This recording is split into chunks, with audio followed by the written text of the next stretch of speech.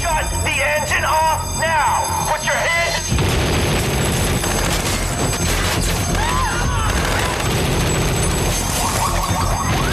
You know, if this thing goes right, could be your turn to step away too.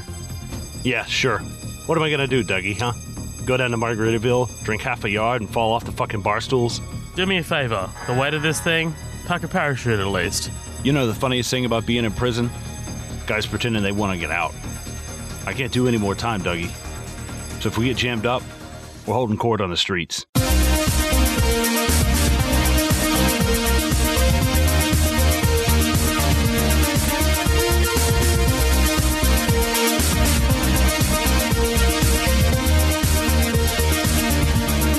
Doug McRae leads a band of ruthless bank robbers and has no real attachments except for James, who, despite his dangerous temper, is like a brother. Everything changes for Doug when James briefly takes a hostage bank employee Claire. Learning that she lives in the gang's neighborhood, Doug seeks her out to discover what she knows, and he falls in love. As the romance deepens, he wants out of his criminal life, but that could threaten his relationship with Claire. Welcome to another feature presentation of Midnight Double Feature, and on this episode, we'll be covering 2010's The Town, directed by Ben Affleck.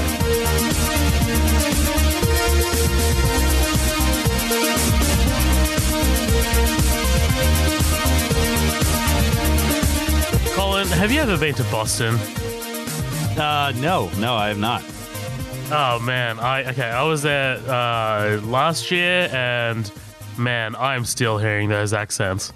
I just pictured like fucking Bohemian Rhapsody, like, hey, get out of here, fucking packy. Oh, it's brutal. It is brutal. But no. So, dude, how you doing? How you doing today? I'm good, man. How are you? I am well, man. I'm really keen to cover this movie. Guys, welcome back to another episode of Midnight Double Feature. This is a feature presentation. We're going to be covering The Town, as you've just heard, directed by Ben Affleck. This one was my pick. Really keen to get into this. Before we do, though, just going to plug our socials real quick. So we're on Facebook, which is Midnight Double Feature. That's our main page. That's where we post all of our sort of like updates and, you know, when our episodes are live. And we also have the After Party, which is our Facebook group, and that's where we post all of our memes, news, and just pretty much have awesome discussions. It's been awesome lately, actually. There's been some great fucking news breaking this week, so yeah, love it. Also, we're on Instagram, which is at Midnight Double Feature, and we're on Twitter, which is at MDF Pod. And remember to rate and review us on iTunes. That would be fantastic. Let us know what you think of our little podcast here, because we love constructive criticism. So, hell yeah. Let us know what you think. All right, man. Fucking, that's all the boring shit out of the way. Let's get into The Town, dude. Let's get stuck into this. In my opinion, I love this movie, this awesome heist movie, dude. Well, okay, give me your thoughts. I don't even know if you've seen this. No, I'd never seen this before, actually. This is the first time that I've ever watched it. I'd always heard it was really good. I always heard it was really badass, but it just kind of flew under my radar. I had a couple of friends, like my friend Amanda Smith. She was like jumping in about Whiplash last week. She's a big fan of actually both these movies, Whiplash and The Town. I remember her like raving about this movie and saying it was really good, but I don't know. I think I was just kind of still on that fuck Ben Affleck train, and I'm in 1 foot in and 1 foot out on him, you know, like, just to be honest, like, because, you know, hey, unpopular opinion here. I actually like Ben Affleck as Batman. I actually like him. Like, Me too.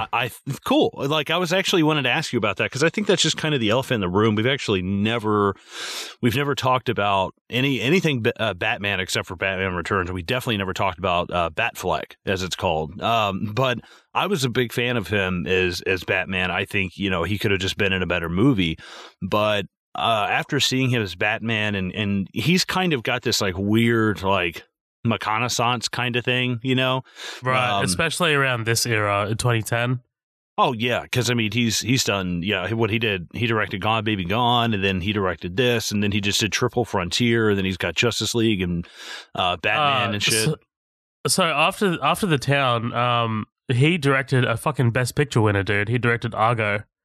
Oh shit, I did not know. I've never seen that. Yeah. That movie's fantastic as well, dude. So, like, it was kind of like a triple threat. He did Gone Baby Gone, which is, in my opinion, awesome. I love that movie. He directed this, The Town, and then he directed Argo, which ended up winning Best Picture. So, like, he at the time, dude, he was like the director of directors.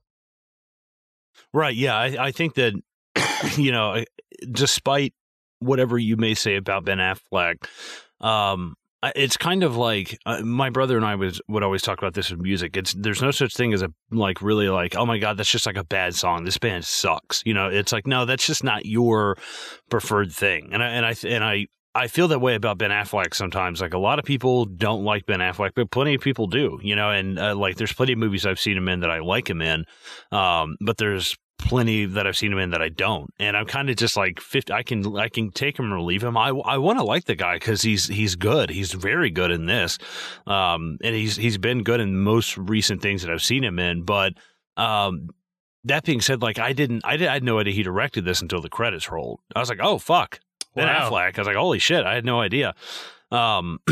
And that, like, not that was because given what I knew about his like filmography as an actor and a director, it really wasn't any kind of like revelation. It wasn't like, oh fuck, Jeremy Renner directed this. What the fuck, and like what anything like that. But I really enjoyed it. I really enjoyed Ben Affleck's performance. Jeremy Renner's really good. We don't really get too much of the other two guys. I honestly don't even really remember their names. But like I got your back, bro.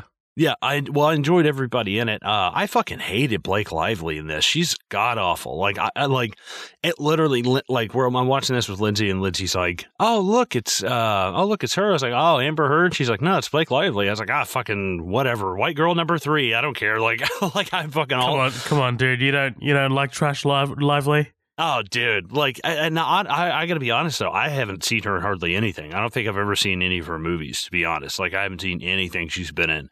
So this was my first like introduction to her, and it just wasn't a good one. I was like, she's kind of, I don't know. I think she's a bit much. But the crazy part is, not only do we have like these like middle-aged, younger, I guess if you want to call it younger actor, Jeremy Renner, Ben Affleck, but then also the older actors in this. I butcher this guy's name. It's like Peter. Do you want me to say it? Peter Postlewaite or something? Yeah, Pete Postlewaite. Pete Postlewaite. Okay, good. Yeah. Fucking fantastic. That guy is one of my favorite actors. I've loved him since he was in Lost World, wasn't he? Yeah, he played Roland in Lost World. He was in Romeo and Juliet. Yeah. Do you know what else he was in? Hit me. Fucking The Usual Suspect. He was Kobayashi. God damn it, dude. Yes. Yeah. He's so, I think that is irrelevant. Mr. McCready.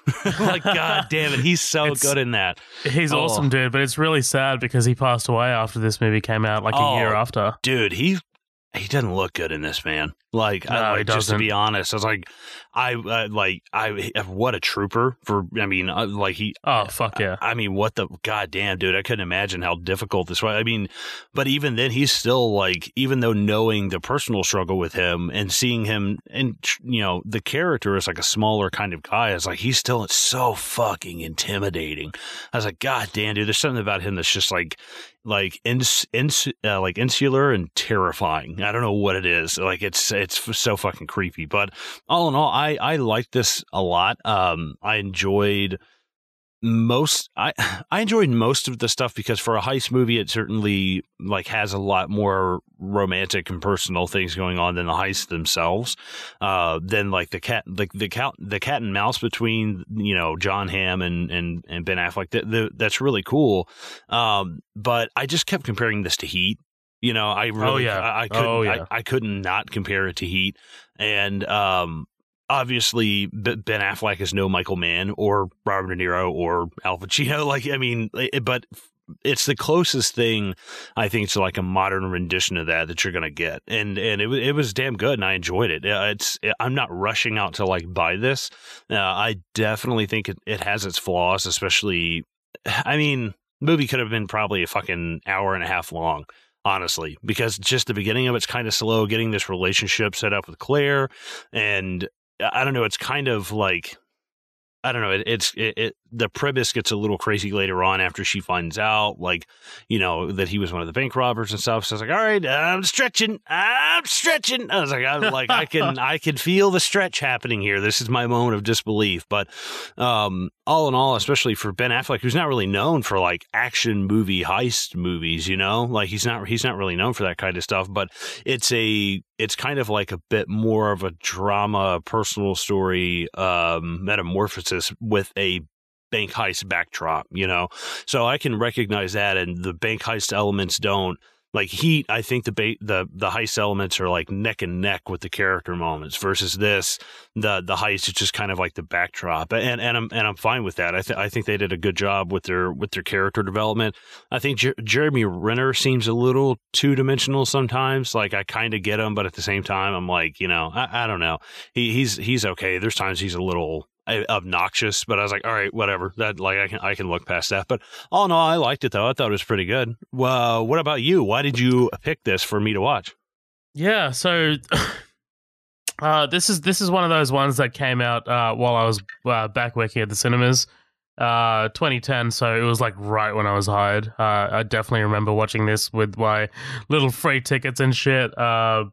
So yeah, this was awesome to be seeing for the first time as a 17-year-old, because man, like as a 17-year-old, you're like, fuck yeah, bank robberies and Trash Lively got a tits out and shit. Yeah, hell yeah. It honestly, like, it appealed to me like on that level, and it had been a while since I watched this actually. Like I remembered, man, like the bank heists of this were awesome. Like it just felt really visceral. Like, you know, it's this deep personal romantic story. But man, like watching it this time around, there's this whole other level of it that I 100% appreciate, and I only appreciate it because I've seen The Wire. Have you seen The Wire? HBO's The Wire? No, I've never seen it. Dude, I highly recommend. Get like what? Yeah, fucking awesome, dude. I just finished rewatching it for the second time, just recently. It is an incredible piece of television, but The Wire, and like without any spoilers, what that kind of posits is it's not really about the characters. It's more about the city and more about the city of Baltimore and what it does to the people in the city. And if you compare that to what Charlestown does to like to these characters, because in The Wire you follow a lot of these young kids who kind of grow up in this system with broken parents and parents who just, you know, take part in crime and, you know, are influenced by other people, and some kids eventually get out of the system, but most kids end up, you know, repeating the same cycle, and it just continues and continues and continues. And I couldn't help but think that, you know, that's what this movie is trying to put down as well. Like, you know, you got Ben Affleck's character and Jeremy Renner's character who grew up in Charlestown, you know, supposedly the most dangerous fucking place on the planet. Right, yeah. Whereas, like, Ben Affleck, like Doug, wants to escape that life. He wants to move on and build something better for himself. But James is like, nah, this is me. This is my life. This is what I am. Like, it's kind of tragic in that way. And, like, that's, like, I appreciated that this time around, man. I was like, there are places on the planet where if you grow up, then you'll become a part of that place. I just really appreciated that this time around, and I think that's, for me, one of my favorite elements of this entire movie, dude. But yeah, like, just touching on what you said about Ben Affleck, dude, I've never really considered him my favorite actor, but I've always liked him, dude. Like, the first thing I ever saw him in was Daredevil, that Daredevil movie, in the early 2000s. Not really well received, but I always liked him as Daredevil. I know that's probably like a controversial fucking like thing, but I'm just like, man, I kind of like, he never did anything bad as Daredevil. Like, he was in it, like, you know, he was very dramatic. It was, you know, like, he got the action chops. But another, like, yeah, like you said, dude, definitely going through a reconnaissance. Check out, you haven't seen Gone Girl. He's awesome in Gone Girl. He's awesome in, you know, I guess if you want to go back in the 90s, Good Will Hunting. He was in a lot of Kevin Smith shit as well, man. Like, he was in Jay and Silent Bob Strike Back. But yeah, man, like, he's always been like a presence, and I've never hated him. Like, I've never been like, oh, fuck this guy. Like, you know, I've never Right. been of that mindset. Because, you know, like either he's good or he's great. And in this, he's great, I think. In the Town, he's fantastic. He's definitely a great filmmaker, dude. Like, I'm going to put that out there. I haven't seen his latest film, Live by Night. But yeah, like that triple threat that I mentioned earlier, Gone Baby Gone, The Town, and Argo, fantastic fucking trilogy of movies there. So, yeah, man, this movie is outstanding in my opinion, man. I don't think it's his best film. I actually do think Gone Baby Gone is a little higher, if not, you know, it's a bit more dramatic. It's a bit more, I don't know, it's a bit more me. But man, like this movie, I fucking love. I wanted to get a heist movie out there on our little podcast feed, and I didn't want it to be Heat yet. I didn't want to. God, no. I don't want to go. I don't want to go close to Heat yet. But I fucking love this movie, dude. I've seen this a bunch of times. I adore this movie. Love the music. I love how like down to earth this movie is. Like it's very visceral. Like there's no fucking, you know, there are massive shootouts and shit, but the shootouts feel like something like you can catch a bullet at any time. Like that's what it feels like to me. It doesn't feel like this massive prolonged, you know, car chase action sequence. Like, you know what I mean? Do you get what I'm saying there? No, yeah, for sure. Like it's not. It's tasteful in what it does. Like I wish it had just a little bit more meat on the bone, like shootouts and heists and stuff. But at the same time, I'm not like, oh man, I was undersold on that. There was just barely enough, but barely enough, barely. Right. But yeah, man, like for me, like when I was 17, it was all about the heists and shit, and I completely agree with you. Like I do wish that, like, I think back then I wish there was a lot more, you know, bang bang. But man, I got to tell you, this time around, definitely watching it from the lens that I watched it after The Wire. You know, just being this ambitious guy who grew up in the wrong place, you know, becoming something you didn't want to be, influenced by people who were on the wrong side of the law, wanting more. I love that element of it, dude. And like I think that's why this movie just this time around just went up a notch for me. This rewatch. So yeah, dude, that's probably all I have to say at the moment. Do you have anything else before we jump into this bitch? Yeah, fucking happy birthday, Bill Paxton, by the way. It's my May God, 17th. Yes. Fuck yeah, dude. Rest in peace, my man. Miss you, man. Miss you, bud. Like, God, that sucks. I was just watching. Game over, man. Game over. I was just watching. Somebody was talking about Independence Day at work. Someone's like, yeah, the one with Bill Paxton. I'm like, Bill Pullman. I'm like, close. Dude, man. I'm like scanning my head. I'm like, wait, I don't remember him. I'm like, are they messing him up with Randy Quaid? Yeah. Did you ever see Frailty with Bill Paxton? No, I do want to though. Is that the vampire one? No, that's Near Dark. Yeah, Near Dark's fucking good though. Yeah. I love me some Near Dark. No, check out Frailty though. It's great. Oh fuck yeah. Anything else that's relevant to the town? Or no? No, nothing. Just Bill Paxton. Oh yeah, fuck yeah. Honestly, dude, we can be on any podcast, and I'm happy to shout out fucking Bill Paxton, dude. Yeah, of course. I'm like, dude, fucking seeing Lance Henriksen play that knife game with his fingers. I'm like, oh, two of my fucking favorite actors of all time, like right there. Fuck yeah, just dripping wet you are. Yeah. From that wizard sleeve beneath your leg. Yeah. Dude, one more thing before I go, before we move on. I do want to mention Jeremy Renner and how far he's come, man. I want to say this is an early role for him, but it really wasn't. This wasn't the first time I saw Jeremy Renner in like kind of like a prolonged role. The first time I saw Jeremy Renner was SWAT. Did you ever watch SWAT?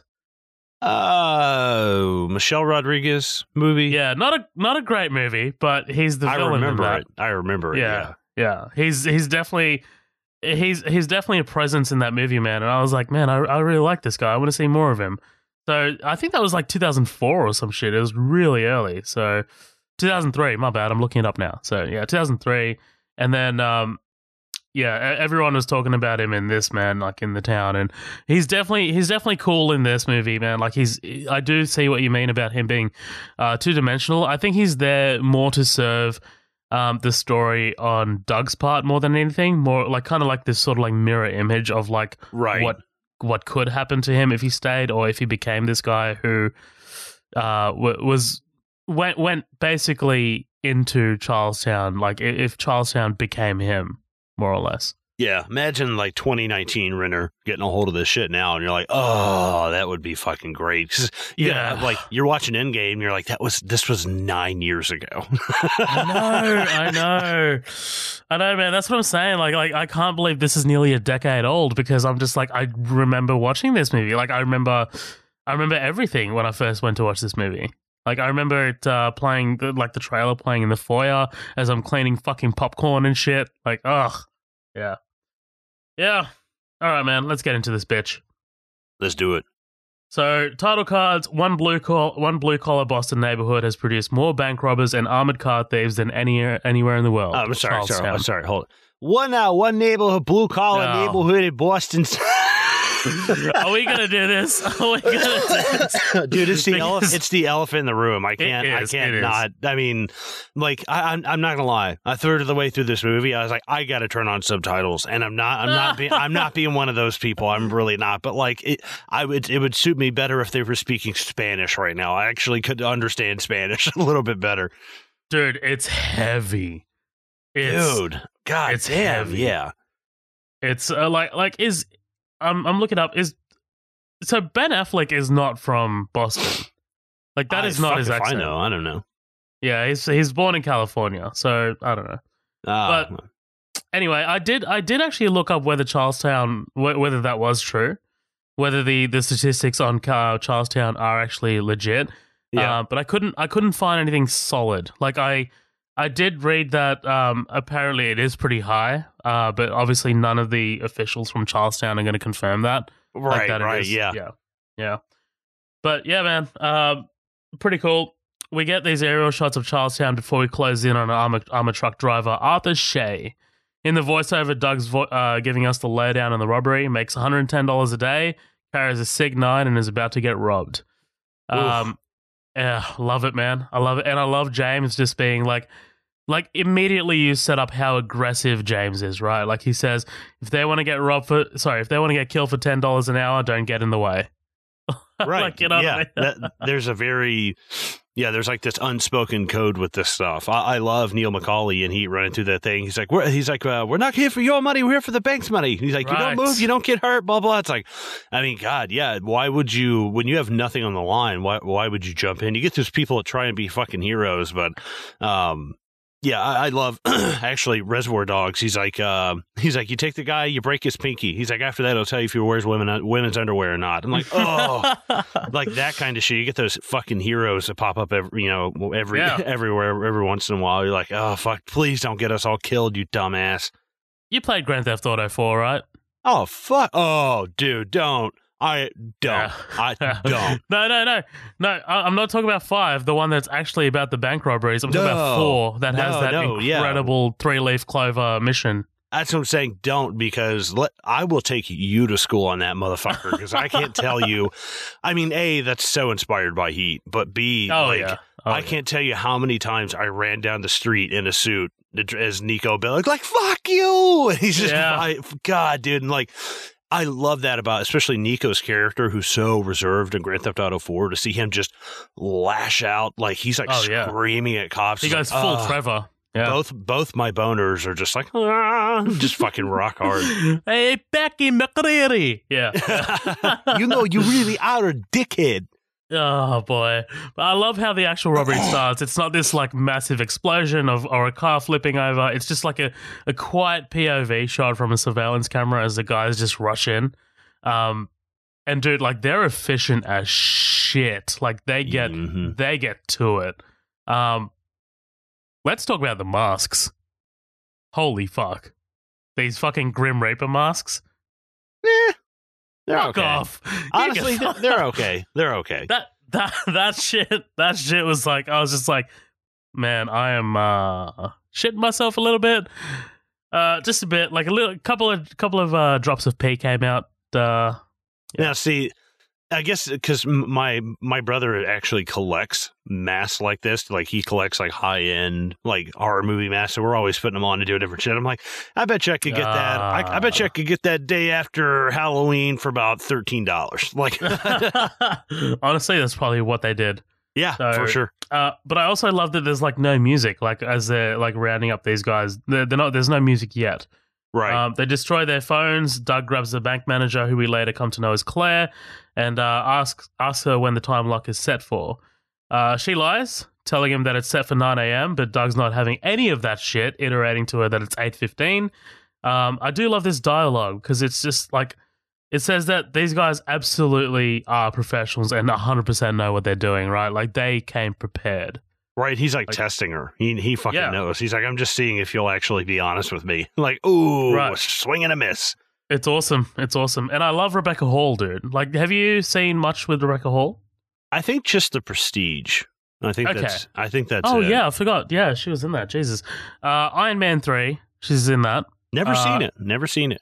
Oh, okay. She's also in, I've mentioned it on the podcast earlier, the one directed by Joel Edgerton, The Gift. Check that out. Oh, okay. She's like, she has such a she's a unique beauty. I'm like, no, she's just not like typically like perfect blonde haired straight white. She's not Blake Lively. And I'm like, and like she has that classic British like kind of beauty that I love. I'm gonna say I'm more attracted to her in this than I am Blake Lively. Oh, dude, for sure. Oh, yeah. Like, there's a scene where they're sitting at the cafe and it's like real close on her face, and I was like, oh my god! It's like when they turned that camera angle on her, I was like, holy shit! Like, she's gorgeous.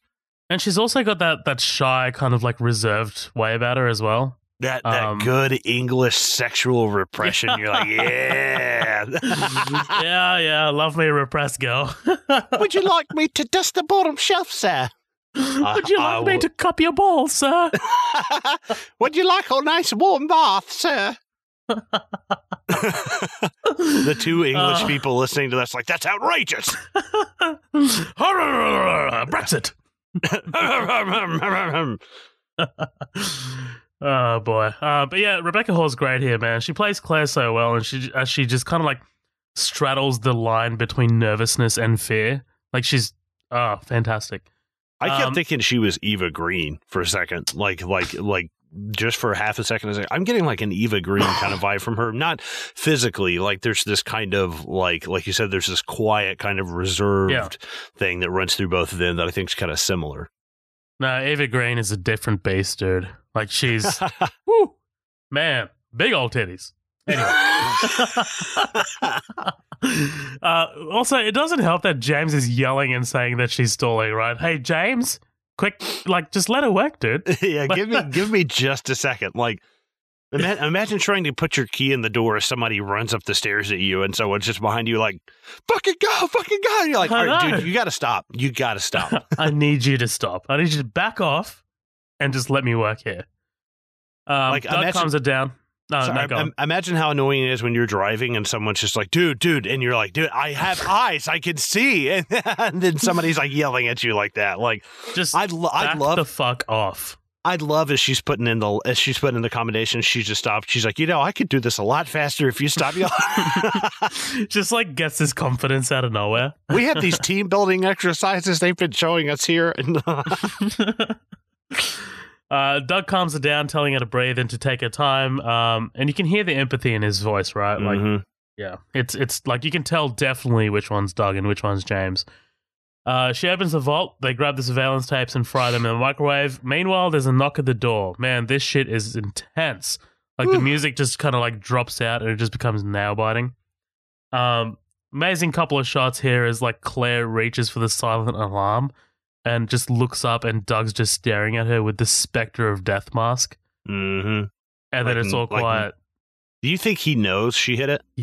Or he knows that she hit it? Okay. He definitely knows, because like he sees it, he like hesitates, and he's just like, we gotta go. Right, because if this is Jeremy Renner who sees her, this bitch is fucking dead. Yeah. Like, she's dead as fuck. Well, like, James loses his shit because he thought that Victor Garber's character just fucking hit it. And he's like, we were at the door, you fuck. He literally, like, breaks his face. Yeah. Fuck, wild. Also, Victor Garber also was in Argo, so I guess Ben Affleck likes him. So, James takes Claire as an insurance policy, much to Doug's surprise. I love the music with the violins, man. Anytime you have violins in your score, you've got me. So, yeah. As they're making their escape, Doug tells Claire that she's going to be okay, that nobody's going to hurt her. And I love, like, as soon as he says that, you cut over to, like, James, who's just laughing. They drop her off by the river, and we go to title card. They dropped her off in a van down by the river. What the fuck? Have you never... Whoa, you don't know living in a van down by the river? No. Oh, my God. What is that? Wow. That's Chris Farley, like SNL, like early 90s, like... Dude, oh, my SNL God. is not a thing here. Good God, wow, Jesus. Still, it's Chris Farley, though. Holy shit. I know. I do love myself some Chris Farley. Hey! Oh, no! What is he? No crying on the bus. Or fucking Billy Madison. I felt like I was trying to throw a punch in a dream, and I threw such a hard punch that it just like off your face. Like, I'm like, oh, I gotta sit down. just back off. Yeah. Yeah. We meet Agent Frawley, played by John Hamm, and Agent Kiampa, played by, dude, this guy, Titus Welliver. His name is Titus. Weird. I know. But he's been in heaps of shit, dude. Like, he's always got, like, bit parts and stuff. This is actually probably the biggest thing I've seen him in, to be honest, like, the most pronounced role. So they're investigating the bank robbery. Frawley asks whether the manager was under duress when she opened the bank. A damn good question, dude, because it's like, you can tell he's already efficient because he's kind of like already questioning whether the bank manager was in on it. Like, you know what I mean? Like, whether, like, by asking him whether she was under duress, like he's kind of gauging whether there was any kind of cooperation or like an inside man situation. Right, yeah, just kind of pushing her buttons, seeing how comfortable or uncomfortable she was. Totally. They find the die packs and the traces. The van is torched in the middle of Charlestown. Frawley says they have new pros on their hands. Doug meets with the crew at the hockey rink. The guys want to know whether they're taking hostages, and now, and Doug shuts that shit down. James walks in saying that they have a problem, handing Doug Claire's ID, and they're afraid because they find out that she lives locally. Which, by the way, I mean, like, I kind of thought that might have been a given, right? Like, if she's working at this bank, then probably assume that she's living locally. Yeah, probably within a 10 to 15 mile radius, you know? Yeah. So I don't know why they're so, like, surprised, but whatever. And James suggests scaring her because he's a fucking lunatic. Well, the part that kills me is she's like, oh, you know, this bitch lived, 4 blocks away from us. You know, she recognized us or something. I'm like, yeah, God knows she wouldn't be able to spot out 4 white guys with Boston accents in the middle of Boston. Wow, that'd be crazy. Right. Dude, it'd be different if you were like, oh, we're the only 4 guys from Boston in fucking like Saudi Arabia. Like, yeah, you might stick out. Like, but I mean, you're in the middle of Boston, dude. Like, I honestly, like, I don't rob banks for a living, but I'm not going to sit here and say that this, I don't know, is it really worth all this? Like, do you think she's really going to figure out who you are? Like, just because you're 4 blocks away from her? Like, you've never seen her in your life. Why would you bump into her again, you know? Yeah. I mean, like, I guess it's kind of like that no chances sort of thing. And look, I mean, like, one of their crew members, Albert, like, you can spot that fucker coming from a mile away. He's just walking out of a Krispy Kreme's. God damn. Hey, that is not. I'm not fat shaming. Okay, I'm fat. All right, so it's okay. Yeah, you got real nervous there for a second. I did. I was like, please don't send me emails. I thought you're just sweating because you're fat. No, that is why I'm sweating. Legit, dude, it's 90 degrees. I have no shirt on, and there's so much sweat under my tits right now, dude. I'm sweating my ass off. Please tell me more about your tits and how you have no shirt on. Hold on, let me get a sweaty fiver out from under my left tit real quick. Tell you all about it. You get glitter, just dump glitter all over yourself. Oh man! Look, okay, I'm Robert Pattinson. You know what? This is going to be the episode where people unsubscribe. No. It's gonna be this one. You guys have got fucking Colin's sweaty tits in your head now. Hold on. Oh man. Claire meets with Frawley. He asks her some boilerplate questions. She explains that she didn't try and escape because they had guns and they just let her go. And I love that Frawley just like seems unconvinced, right? Like he's just like, I'm not really buying that.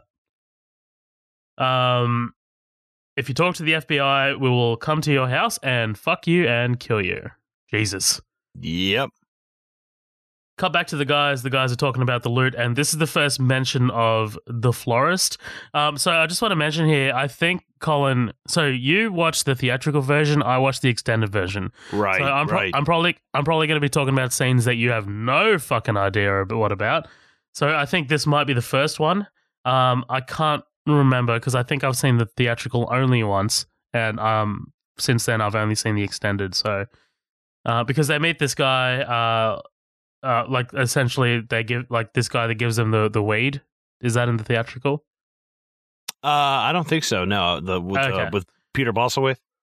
Yeah, it's before that. It's just before that. So what they do is like they go sit down at this guy's place, and they're talking. Like James gives him his reason like for breaking Victor Garber's face. It's kind of like I'll because like it's kind of intercut with like Frawley, talking to Claire. He's saying that they're going to catch them, that they're the FBI, and that he knows where they are. You've got that definitely in the theatrical, right? Like he goes, 370 bank robberies. Fuck. Hold on. Sorry. My notes are just. Sorry, guys. This is great listening. 370 bank robberies in Boston last year. 90% of the perps are from Charlestown. First thing they do when there's a Charlestown robbery, they close the bridge. And this is when Doug and James go to visit this guy, Mike, to give him the $100K. Mm-hmm. I do love like Jeremy Renner's sort of like nervous energy throughout the movie. Like he's kind of like, he's never chill. Like, you know what I mean? He's always kind of like either tapping his foot or like tapping his hands. Like he's always kind of like he's on cocaine. Yeah, like he's like the Michael Cerrito, Tom Sizemore of Heat. Like he's the one who's like, the juice for me. The juice is worth the risk. Blah blah blah. He's the one who's kind of in it for like the action. Yeah, he goes out the same way Cerrito does as well, right? Right. Yeah. Exactly. Pretty cool mirror. Yeah, for sure. James says that he has some payments to make to the florist. We find out the florist is a dealer. And that the guys are here to buy 100 pounds of weed, which they on-sell to the florist.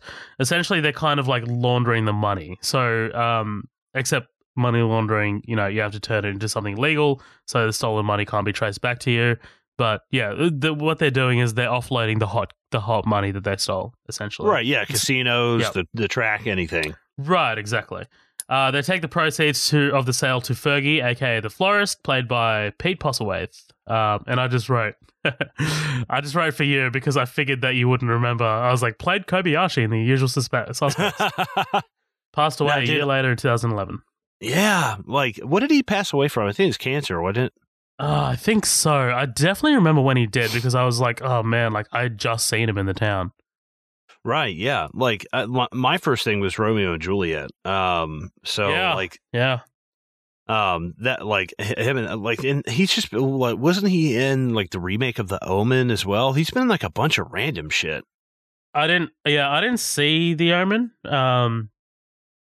He was in Inception. He was Maurice Fisher.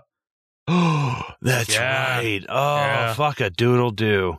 Yeah, he was in Clash of the Titans remake. He was definitely. I know he was in The Omen. The Constant Gardener, dude. He's been in a bunch of shit, man. Like he worked his ass off. He was in Animal Farm. I've never seen that actually. Good shit. But oh shit, you know what he was in? Fucking James and the Giant Peach, dude. Oh fuck, I've never seen that either. I've read the book. I think that is a book. It is a book. It's a trippy fucking movie. But yeah, as they head out, James says, now it's time for the fun part. Cut to an ass just backing up in his face. Love it. Yeah, what's crazy is Jeremy Renner's face is just so blank. I'm like, dude, that means like none of this, like, it's a cool, I mean, dude, that means like nothing really works for him. The only time you're seeing him like, come on, yeah, let's go. So when there's like a job happening, it's like, dude, that's crazy. It's just from that one frame that tells you so much about that character. Yeah, and I mean, like, he's not even like impressed by the curvature of the ass. Like, he's just like, oh shit, I have no emotions. I just want to kill cunts. The guys celebrate with strippers, gambling, and cocaine. One of the strippers has some fucking great belly button jewelry, all right? Fucking. And we get this scene in JJ's bar. And this is the first time I see Blake Lively in anything ever. And look, man, I'm on board with Trash Lively, but don't forget that I'm also 17, by the way, when I first watched this. Yeah. So, I mean, like, titties out, trashy. I'm like, yeah, goddamn. And I remember putting up the standee for this in the cinema, and I was like, who is that? Oh, boy. The guys quickly discuss McRae's father, who's in prison for not ratting out his crew, but we find out more about him later. But every time Blake Lively talks, dude, it sounds like she has like marbles in her mouth when she speaks. Yeah, I just, you know, my thing is Renner and Affleck, and even their impressions, if you want to say, of somebody from Boston. Like, I still feel like, I know there are people in Boston who sound like that, but, you know, like, it's kind of like where I live in Tennessee. You know, not everybody talks like this. I mean, there's a lot of people that do, but like most people just have like a little bit of a drawl. You know, it's like it's nothing like real strong or anything. But like these, you know, fucking Blake Lively's over here fucking chugging back beers at the bar. You know, and I'm like, dude, you like juice. Yeah, I'm like, says juice. Like she's just not. I don't know. She's just not great, and there's a lot to do with her character here. But she does have moments that I really like later on. Oh yeah. But I'm like, we get it. You're drunk. You're on drugs. It's like you're like falling over yourself. Like subtlety would have been a lot better. And I think, you know, that's partly on your director too to catch that and say, hey, maybe you ease off of that up. like a little bit. You know, it'd be a little bit more convincing to me because then it's not so. I don't know, when she's a little bit over the edge and you're starting to like, you know, she's fucked up. Then you're like, you know, she's even trying to still hide it. I think that adds just another layer to that. She's definitely going a bit too hard. I definitely agree. But I do see what Affleck is going for here in terms of the direction. So, I mean, like, we have to show her as this sort of like broken individual. We have to show her as this person who kind of like gets stepped on all the fucking time. Because if we don't do it enough, then we don't have a reason for her to rat them out at the end. Right. Yeah. I think. I don't know. You know, there was just a lot of potential with her character that I really don't think comes to fruition. Yeah. Because that is kind of I actually read a lot of comparisons between this and like American History X. Not in terms of subject matter, obviously, but between like the transitions of your main characters with Edward Norton. You know, he comes back and there's the chick that he was, you know, kind of with earlier on, and then he tries to he's trying to break away from an illegal, you know, family kind of thing. So I'm like, it's super interesting to see that kind of arc, but the way that's done in American History X is so much better than the way it's done in this with his girlfriend, that crazy Fairuza Balk, that crazy ass chick from The Craft. Right, yeah. Except there's no curb stomp in this, so. Yeah. Oh, Jesus God. The sound of the teeth on the fucking pavement, dude. Oh, fuck. Yeah. Anyway, at home, Krista interrupts Doug's viewing of Heat. Did you catch that? You caught that, right?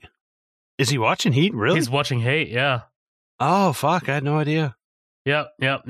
She, like, dude, if anyone interrupted my viewing of Heat, I'd be like, fuck off. Just leave now. But she just wants some dick and lets herself in. I know you can hear me.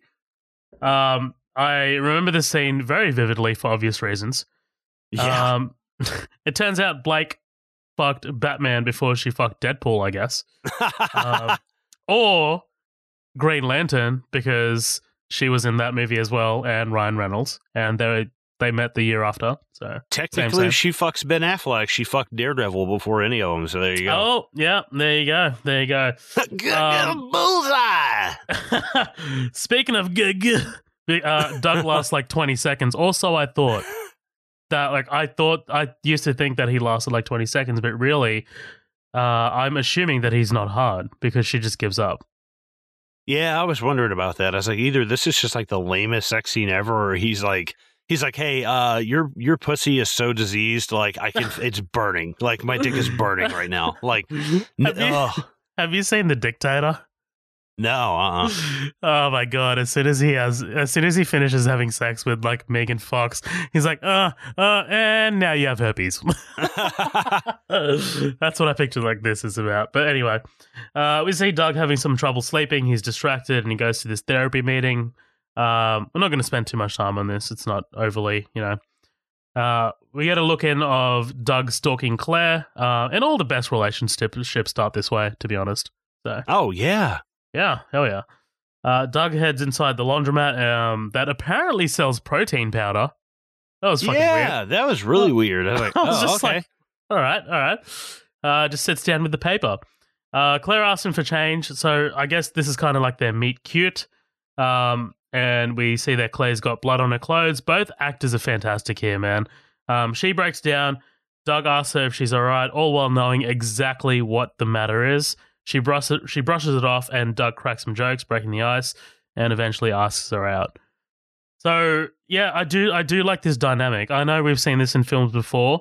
I can't really place it at the moment or what films, but I like that one party knows exactly what is causing the other party strife. And, like, they have to kind of pretend that they're not. I love it. It's very, like, superhero movie sort of stuff, right? Like, this is kind of like what you get in a lot of superhero movies where they want to keep their identity secret, and it's I love it. I dig it. Yeah, it's almost like very super villain-y in a way. Yeah, exactly. Cut to the FBI raiding a crack den, and man, these guys just get after it, dude. These takedowns are brutal. I love it. I love the fucking chick. Fucking cocksuckers, get off him. It reminded me of American Gangster with is that Kurt? Yeah. Kurt? No, not Kurt. No, Russell Crowe. Jesus. Yeah. When he knocks on the door, that guy barely opens the crack, and he throws the search warrant in. It's like, oh man, this reminds me of that. I love the chick comes flying out of the bathroom, and he just like kind of turns his shoulder a little bit and like shrugs her off. And like, yeah, right, dude. Yeah, exactly. Yeah, fucking right. Frawley sweats this guy, Henry, wanting information about the Cambridge job. Henry says a kid gets into the junction box so they can get into the vault because everyone else does trucks.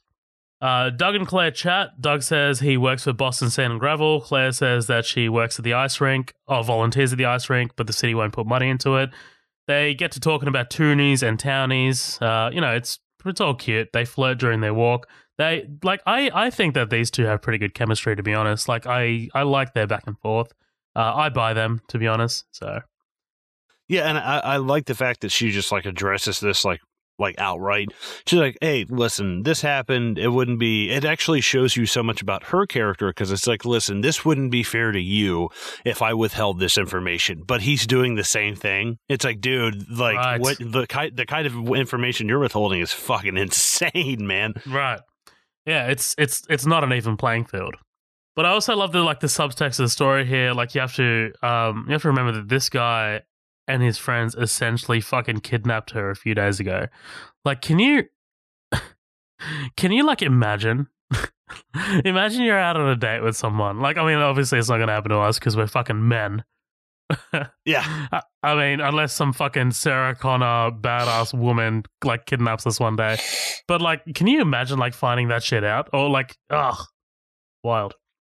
I don't know, because part of me is like, imagine all this shit happens, and then you find out later, that's just chick you're dating. She's like, yeah, I was one of the people that like, robbed you. I'd be like, really? Oh, well, okay. Like, I don't really know. Like, I don't know. I can't really say because I'm not in that situation. But in a way, it's like, I don't know. It's like, is it personal? Like, no, it's not really personal. Like, I know how crazy that sounds, basically saying that wouldn't upset me. I would obviously be like, hey, that's kind of not cool. I would not be happy about it. But at the same time, like, I don't know, kind of understanding in the way of like, that's not a personal thing. Anybody could have been the bank manager. I get what you mean. But it's also like, it's also to Sarah. Sorry, to Sarah. Where the fuck did I get Sarah? To Claire. Sarah. To Claire. it was also a very life-threatening situation to her, right? Like what James did to her assistant manager, like that could have been her. Right, exactly. So I guess like that apprehension of like violence as well kind of plays into it quite a bit. But yeah. Listen, I know what it is to be in a woman's head. I've been assistant bank manager before. I've been held up. So why don't you just sit back and let me talk about this for a second? No, I'm just kidding. Man, I remember like did you, when you used to work at the cinema did you work behind the counter, right? No, I did not. I was like third shift janitorial crew. Oh, yeah. Well, like I worked behind the counter and also like the cleaning as well. So like they used to like rotate us. But when we worked behind the counter, like we also had the silent alarm that like the switches there. And like, you know, they also had like procedures like you weren't allowed to hit the silent alarm if you were being held up. You could hit it when they left though. Like that was always the thing. Like, oh, the money's insured, and hit the silent alarm when it's when they leave. But like that never really came to fruition. Like no one ever was in that situation. Thank fuck. Dude, I'll tell you something crazy really quick. The movie theater that I worked at, there was a bank very close by, like less than a quarter of a mile away from this movie theater. And one day this guy walks in, wearing all black with like a skull mask on, wearing all black. He's got a handgun and got these huge boots on. He's wearing like multiple layers of clothing. They can't identify who he is, like as a person, covered head to toe, no skin, you know, nothing. They empty all the money into a bag. He gets into a stolen car. He goes flying through this huge, like multi-million-dollar like suburbs. It's like the nicest, like house to selling for like $13-15 million. Like where I grew up as a kid, on the nice side of town. I grew up on the other side of town, but these people living in this huge ass like lake houses. Dude goes flying through these suburbs, goes flying through somebody's backyard, gets out of the car, gets on a boat, fucking swims away, and nobody knows who took all the shit. I was like, fuck? Holy fuck, man. Like going 90 through like these tiny ass like suburban neighborhoods. I was like, holy fuck, man. Never got caught. I was like, what the fuck? God damn America. That's fucking so American. Dude, really? For sure. just kind of like fucking insulting our entire listener base. Mm-hmm. They go for a boat ride. This just reminded me of Pearl Harbor so much, man. Like that also had a sequence of like Ben Affleck on a boat trying to woo a girl. It actually did. It was fucking reminiscent. They break onto a boat unbeknownst to Claire. This is all adorable, but also really kind of wrong. But you know, trespassing, breaking, entering. Claire just outs with it. What do you think, or what do you know about bank robbers? You're from Charlestown. Doug tells her the story about when he was a kid, he'd see the guys at JJ's bar. They were like rock stars.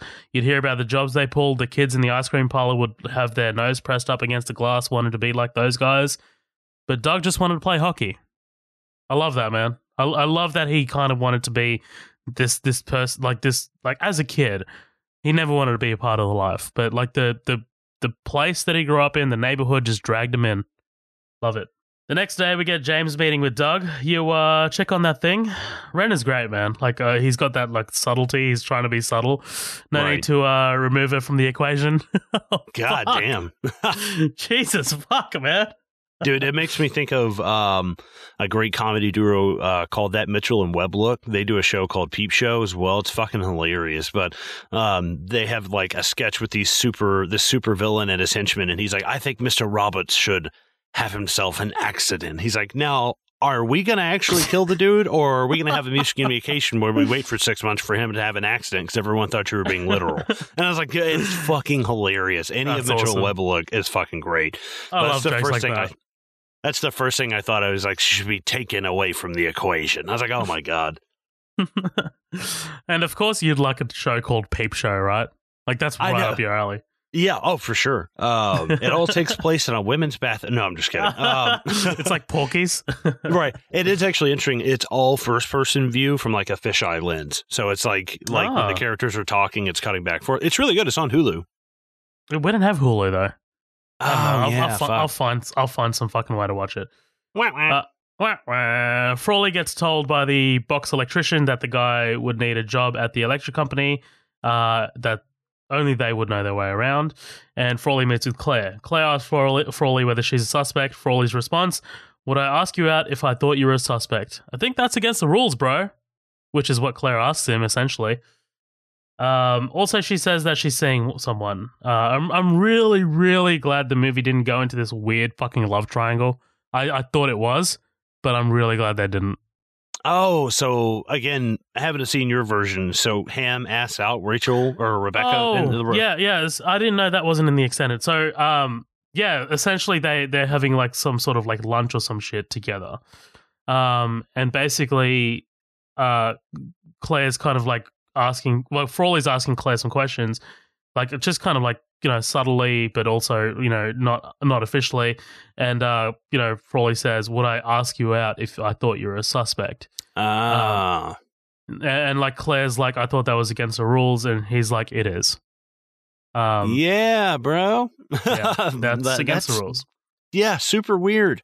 But that's what I'm saying. I'm really, really glad like that they shied away from this shitty love triangle bullshit that probably would have gone down. I already think this movie's too long as it is, so I couldn't imagine having all those deleted scenes. I'd be like, okay, come on. I don't need this shit. Yeah, there are a few in there that definitely... honestly, there is one that we'll get to later that's really kind of important. But yeah, there are a lot of like bullshit that's just like, yeah, I'll only watch this because I really like this movie. But if this is the first time watching your movie, I can tell if you're bored. So... that night, Doug picks up Claire and she tells him about the Cambridge robbery. It's fascinating to watch Doug's reaction here and to just like wonder what he's thinking as she's telling the story. Right. He says, I'm sorry. Love that, man. I'm sorry. And she says, it's not your fault. Fuck. I love this shit, man. It's awesome. I would have loved if she was like, I mean, come on, Doug. I mean, it's not like you put a gun to my head. Man, this script writes itself, dude. Like, it's so like as simple as the story is. This is what I was telling you earlier. As simple as it is, like it's actually quite deep at points, I also don't want to go past the fact that this movie is based on a book. It's based on a book called Prince of Thieves by Chuck Hogan. I'm not sure how close it is to the book or anything like that, but if anyone's read the book that it's based on, Prince of Thieves, definitely drop us a comment. I'm actually really keen to figure out whether it's like really close to it or not. Now, have you ever seen The Strain, that Guillermo del Toro TV show that came out, The Strain, about vampires in New York and shit? No, isn't that a Stephen King? No, that's actually the writer of this book wrote that with Guillermo del Toro. It's a fucking good TV show, man. Check it out. Yeah, I'll give that a go. Fuck me, man. You're giving me this list. Oh, boy. Holy shit, I lost my spot. Okay, here we go. She tells Doug about the FBI, confirms that an agent comes over and checks in on her, and he just tries to pump her for information as best he can, right? Because he has to be sly about it. Mm-hmm. I just wrote here, by the way, you can't recognize their voices. I think maybe that's what you were talking about earlier. Yeah, I don't know. Like trying to recognize somebody, unless it was like, unless you're getting blindfolded and they're like, oh, we're going to put the van on. And you're like, I'm pretty sure I know who that guy is, That's like, totally what I would do. I would totally put on some fucking ridiculous voice like that. Yeah. Now you go ahead and put your mask on and shut the hell up and get in the back of this van, Peter. That sounded like Cleveland, yeah. Right. Just do something. Yeah. Yeah, you're a good girl, Meg. You stay in school. You're getting slacks. Who wears short shorts? I wear short shorts. Oh, man. They go visit David at the hospital. David? Oh, yeah, David. Yeah, fucking the assistant bank manager. And love how awkward Doug is, right? But it's also like, does he also feel guilty? Like, I'm sure he does, right? Like, he must. No, like it's Renner who put the fucking boot to him, right? Or not boot, right. But Yeah, it is Renner's character. It is James that does it to him, but it's also like you're still here because of us. Right, exactly. The cop tells him about the robbery. It's a good thing you're here. Those guys could come back. Claire tells Doug about James's tattoo that she identified. She lied to the FBI about it. If she reports it, they'll make her testify. And Doug suggests telling the FBI, but also tells her the negative immediately. Very clever. He tells her about witness protection, telling her to wait because she's vulnerable in the situation and that she has to look after herself. I love the way he kind of plays the line here. He's like, okay, tell the FBI immediately, tell them straight away, but also keep in mind all the negative shit that could happen to you. And he lays the negative on so thick that he's kind of essentially manipulating her to not tell the FBI. It's awesome. No, for sure. Yeah, for sure. It's fantastic. I watch a lot of CSI Miami, CSI New York, and Bones. I also watch Bones. I don't know why he brought up Bones, but okay. Doug lets slip that he knows Claire has a Prius, covers it up. There's a few of these throughout the movie. Mm-hmm. And she mentions that some guys trashed her car as she was walking through the projects. They harassed her and threw bottles. Immediately cut to Doug asking James for help. I need your help. I can't tell you what it is. You can never ask me about it later, and we're going to hurt some people. Whose car are we going to take? I did like that, yeah. You sadistic bastard, dude. I love him. Yeah, for sure. He's just got that. Yeah, he's got that total. I don't know. He's almost got that Waingro kind of vibe from Heat. Just itchy trigger finger. You don't really know what he's going to do when you show up to the job. And I'm like, dude, that's the guy when the shit goes down. I'll shoot. He's kind of like Mr. Blonde in Reservoir Dogs in a way. And he's not that crazy. He's not psychopathic to that degree. But when the shit goes down and you start throwing those shots first, fuck, I'll shoot you in the back of the head. Fuck that, because it'll drop the heat. Fuck us fucking tenfold when you're out of here. I'm stuck in the middle with you. That's the song? That's the song he plays when he cuts off his ear, right? Yeah, for sure. Yeah. Love it. Fuck, man, we got to cover that one day. Whew. Oh, food. That's hey, no lie, probably my favorite Tarantino movie. Oh, big call happening here. Oh, it's so good. Okay, so this is something that I know was in the extended thing. They head to this guy Kenny's place, who's a heroin dealer, and make a deal.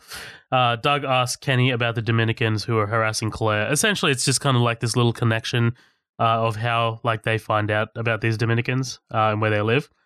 Cut to the guys rolling up outside, massive sledgehammer and masks. They breach the door and storm the fuck in, beating the guys to a pulp.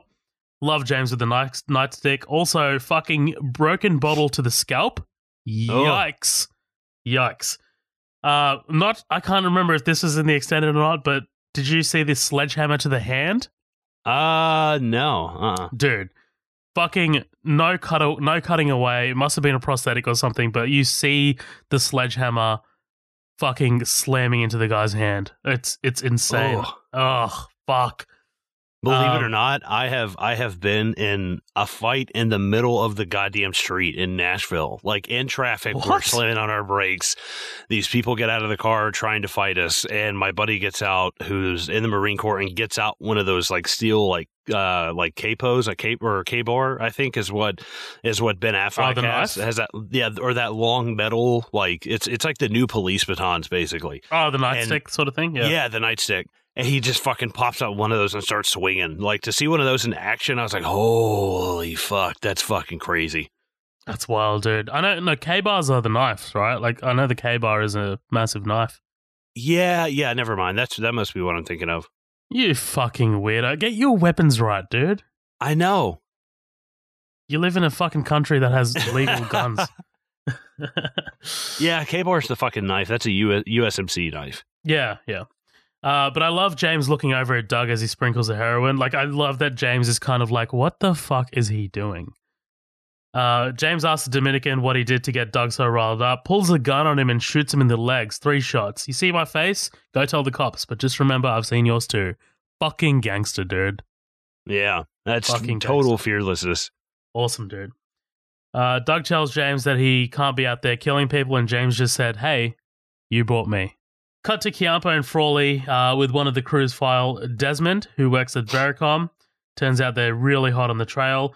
Desmond's taken sick days on the same days as 3 robberies. Fucking idiot. but okay. Hey, I'm going to call in sick. I have something to do. Like, what? At this lakeside garden, Doug tells Claire about his mother, saying that she left. He's uncomfortable to talk about it. The sound of his father crying woke him up. Saw his father watching TV, told him that his mother left him and will never be back. I love the detail here, but like as he's telling his story, like the mountain of cigarettes, the black and white TV. And this is like, it's moments like this where Affleck just shines, dude. Like these moments where he's like recanting his history, or like when he's talking about what he wants to do in the future. Affleck just absolutely shines in this role as Doug McRae. Yeah, I like most of this. I think the scene goes on for a little bit long, just because like I don't mind of him telling us about like, you know, his mom saying she's never coming back and stuff, but then like him saying, oh, I printed off all these things and, you know, went and posting around flyers looking for my mom and stuff like that. And it's like, honestly, any of that, I don't know. I don't really feel that I needed, because like it's interesting to see this big fucking tough, you know, bank robbing Boston tough guy all of a sudden just like open up to this chick like completely. And I think that's so interesting, especially how she's just totally outside like his, you know, she's not a local and she's not from around there and she's not, you know, used to these kind of like ideals that these people have and their standards. So I think that's what's kind of interesting about it, but I don't feel like he would be opening up like so much so fast. I feel like it would be a little bit, because he's so hesitant to even talk about it at first, and then he opens up a little bit, then he opens up a lot. I'm like, I still want to be drip fed that a little bit more, like not so much at once, you know? I get what you mean. Like it's a bit, like as long as the movie is, it still seems a little rushed, like for him to be revealing this. Right. It seems like we need to have a moment right here, and they're totally right with that. But like, you know, it needs to be a little bit more subtle. It could also just be like he is so desperate to get out of this life that he's finally found something to help him get out of this life, and now he's just like, I'm going to blurt this out because I can't hold it in any longer. I've been waiting for this. Right. Maybe. Exactly. This. Maybe. Yeah. Well, no. It's very like the old Macaulay, and he, you know, it's the story of anybody who's like these gangsters who's like, yeah, you know, I want out, you know. And now you know a little bit about my family, but I'm still not showing you my apartment. How bad can it be? Cut to fucking Krista sucking down a beer with a kid in the other hand. Oh, yeah. We find out the crew is being staked out by the FBI. This is intercut with a briefing that Frawley and his partner are giving. We find out that James served 9 years for manslaughter. They nab Doug as the mastermind, even have information on the florist who used to work with Doug's father. We find out that Doug's father killed 2 guards and that there has to be a guard in the cab at all times because of him, even if their partner has a gun to their head. Damn. Imagine fucking committing a crime so heinous that you change legislation. Yeah, right. I was like, holy fuck. And this guy that plays his dad, Chris Cooper. Chris Cooper, dude, he is fucking great. Yeah. Chris Cooper is good in anything you fucking put him Absolutely. in, dude. I first saw him in October Sky with Jake Gyllenhaal, and that is a fucking really good movie. It's a true story. But Chris Cooper is fucking great, dude. He's a really underrated actor, honestly. Absolutely. He's have you seen American Beauty? A little bit of it, yeah. He's like the dad. He's the dad, the hard ass, yeah. He's also in another really awesome fucking hard-edged movie that I really dig, and I'm sure we'll cover it one day. The Kingdom, really awesome. I've never seen that. I don't even think I've heard of that. Yeah, it's Jamie Foxx and Jennifer Garner. It's great. It's awesome. We'll cover that one day. I swear to God, because I love that movie. But we'll never get anywhere with surveillance unless one of these idiots converts to Islam. Ha ha! Let's make a fucking Muslim joke. All right. As soon as I saw that, I was just like, oh, man, I wonder if my phone is being tapped for these conversations now. Oh, man. Fucking CIA and ASIO will just keep an eye on us. Yeah, all my fucking like anti-religious politic like Google searching, and then they're like, he's talking to a brown dude somewhere. We better get in there. He's talking to a brown dude halfway across the world. This is not good. Right. Like he's talking to a brown dude. Is he black? No. Mexican? No. Islamic. Go, move. Just fucking get my door kicked in. He's talking to a brown foreign national who who believes in something weird. Let's go get him. We think he's turning him into a sleeper cell via Facebook Instant Messenger. Facebook Instant Messenger. Fucking Mark Zuckerberg's in enough trouble, dude. Yeah, right. Claire and Doug catch up. She tells Doug about her brother dying on sunny days. Very important. And man, like when she's telling this story, I'm just like, Rebecca Hall is such a fantastic actress, man. Just she sells it so well. Yeah, that and like the lighting on this, I'm like, oh my God, you look like a porcelain doll. Like Jesus, she looks insanely like. I love the kind of like imperfect, perfect beauty. You know, like the kind of like, you know, like obviously she wears makeup and she's very well done up. She's not like freckles. Oh, my teeth aren't, you know, or you know, oh no, I need to get more of a tan. You know, it's like no, you're fucking fine like that. I totally dig that. Right, absolutely. She gets up to go pee or powder her nose or whatever, and James enters the scene. Money, bitch. And this kicks off this intense scene, man. Like James gives Doug shit. Fucking Hawaiian pizza. I love the sound fucking dropping out as Doug spots Claire coming back. And just quickly grabbing the back of James's neck, like at the end. The dynamic here between these three is fucking fantastic, man. I don't even have to like talk about it to know like to highlight just how dramatic this sequence is. Secrets this one, huh? Jim or Jam? Oh. It's both, actually.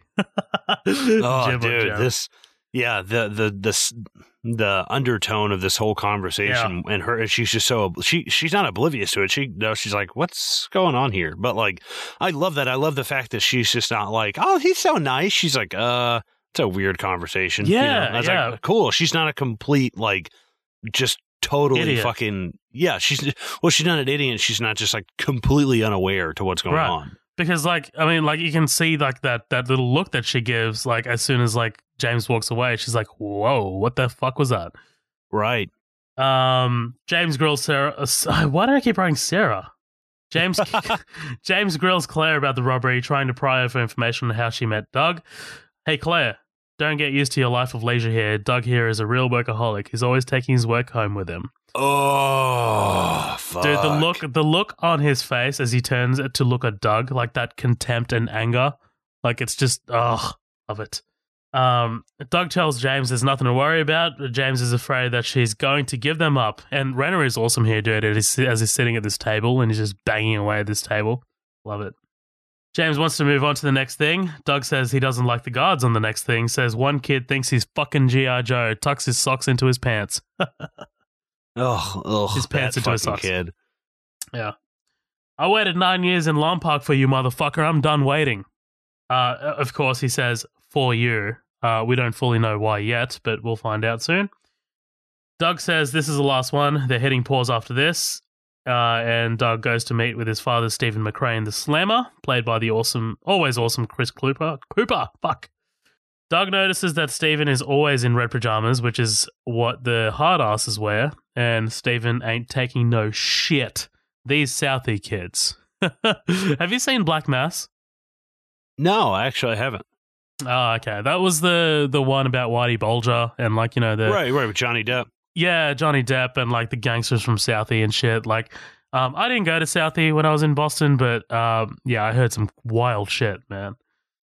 So yeah, he talks about the Southie kids, you know, just fucking squaring up to him and all that. Doug talks to Stephen about the next job.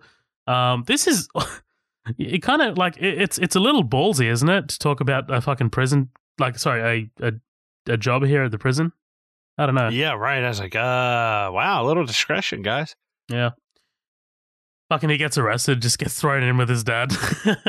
Right. They're like, you're well aware we have all these phones bugged 24 hours a day, right? Yeah. These aren't just like one of those phones that have zero, like, yeah. It's not like red cups, guys. Come on. Right. Doug asked Stephen why he never looked for his mother. Looked for who? Yeah, man, I love that. I love it. I love Affleck's response for my mother. Like, you know, it's just both of these actors are fantastic, but it's like Chris Cooper in this instance, like just what you said, man. He's got one scene in this entire movie, and he makes it work. He makes it work for him. Steven says that when she left, Doug was broken, but he never thought he would carry it around with him. Steven basically says that she wasn't exactly an angel. She was just like the 22-year-old girls fucking around. I didn't look for her because there was nothing to find. Yeah. Ooh. Love it, dude. And, of course, we get the I'll see you again, this side or the other. We get quick few shots of Claire volunteering at the rink. And, man, I think Danny will kill me if I don't mention that the kids play Halo. Have to mention it. Yeah, I totally noticed that as well. I was like, Yeah. oh, Halo. Yeah, they're fucking firing away with the assault rifles. I also don't want to go past the shot when he's meeting his dad. When we cut over to Doug, you can actually see like this very like the reflection of Chris Cooper in the glass, like right on top of his face. I'm like, oh, that's such a great shot. 'Cause it's like, this is you if you don't leave. Like the like right over his fucking face. I was like, oh man, that's so good. It's fantastic. I love it. Like the filmmaking in this entire film, like I think it is a cut above. Like because if you think about it, dude, if you go to like some fucking dime store blockbuster that whatever, and you just look in the bargain bin, you'll find so many straight to DVDs, fucking heist movies and bullshit. Like, you know what I mean? You'll find so many like rip-off, knock-off like movies trying to be like Heat. They don't have the budget, they don't have the star power, they don't have the filmmakers behind the camera. They're just like dumped. And it's rare that you get a movie that like, it's not really up there in terms of quality for like Heat. That movie was a fucking epic. But man, in my opinion, it comes damn close. Like I think this movie, you hit the nail on the head, dude. Like, it comes very close to Heat. It might as well be the modern Heat. So, yeah, I think this is like if Boondock Saints departed and Heat had a baby, and like, and they maybe had an affair with like Lock, Stock, and Two Smoking Barrels, so you can't really tell who the parents are. Like it's kind of got that feel to it as well. Have you ever seen Lock, Stock? I've seen Lock, Stock. I love Lock, Stock. I haven't seen the Boondock Saints. Honestly, I like Lock, Stock more than Boondock Saints, but Lock, Stock is fantastic. We'll definitely be covering those someday. Hell yeah. I love that this like episode is like a massive teaser for what's to come. Yeah, we've teased like 14 episodes. I know, we're fucking digging ourselves a hole here. Oh man. You get a short little scene about Claire asking Doug about his hockey history. He got drafted, didn't make the team, got sent home. He looks at the picture and sees a kid who thinks he's got it all figured out right before he throws it all away. Really important. Really important to the character, really important to his development, really important to where his head's at. I love it. Quick shot of one of the crew members, Albert, picking up the hair clippings from the barber. The guys load up for the next heist. And I love like Doug like scrubbing himself like that. It's sort of like attention to detail. Like there can't be anything on me. Right, like killing all those dead skin cells and shit. Yeah, fantastic. And they get to this next job. The truck's late to the bank, and I love James. James's nervousness is palpable, dude, as he sits in the car. They spot the truck, put on the fucking horrific nun masks, and head in.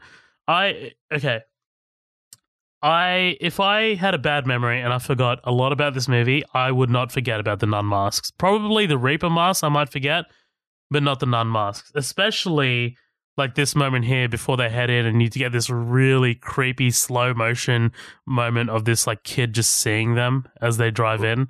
Right, there's something so unsettling about seeing a nun with like a fucking fully loaded assault rifle like ready to go. You're like, oh fuck.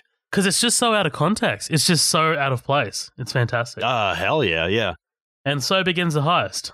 One of the guys is on lookout as James empties the truck, but one of the guards holds Doug hostage, and James just fucking smokes him, dude. Just fucking smack. See ya. Yeah, maybe, two to the chest, one to the head when he's on the ground, just in case. A double tap. Yeah, give him the old double tap. Yeah, like Rule 34 in Zombieland. Right, yeah. Cute police chase. This chase is awesome, dude. Really realistic and intense.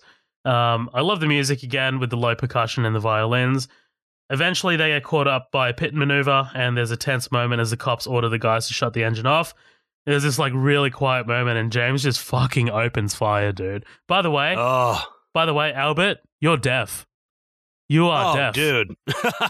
Yeah, like I can't imagine. Like I was at work the other day in the bathroom, and our fire alarm went off, and it was like deafening. I could imagine somebody fired what looks like a Call of Duty MP5K like right beside my head. I was like, what the fuck, dude? Like, oh my God, your ears would be fucking bleeding. Yeah, your ears are bleeding, and I guarantee you have some kind of concussion in your brain. I don't know. I don't fucking know. Like that will fuck you up for life, son.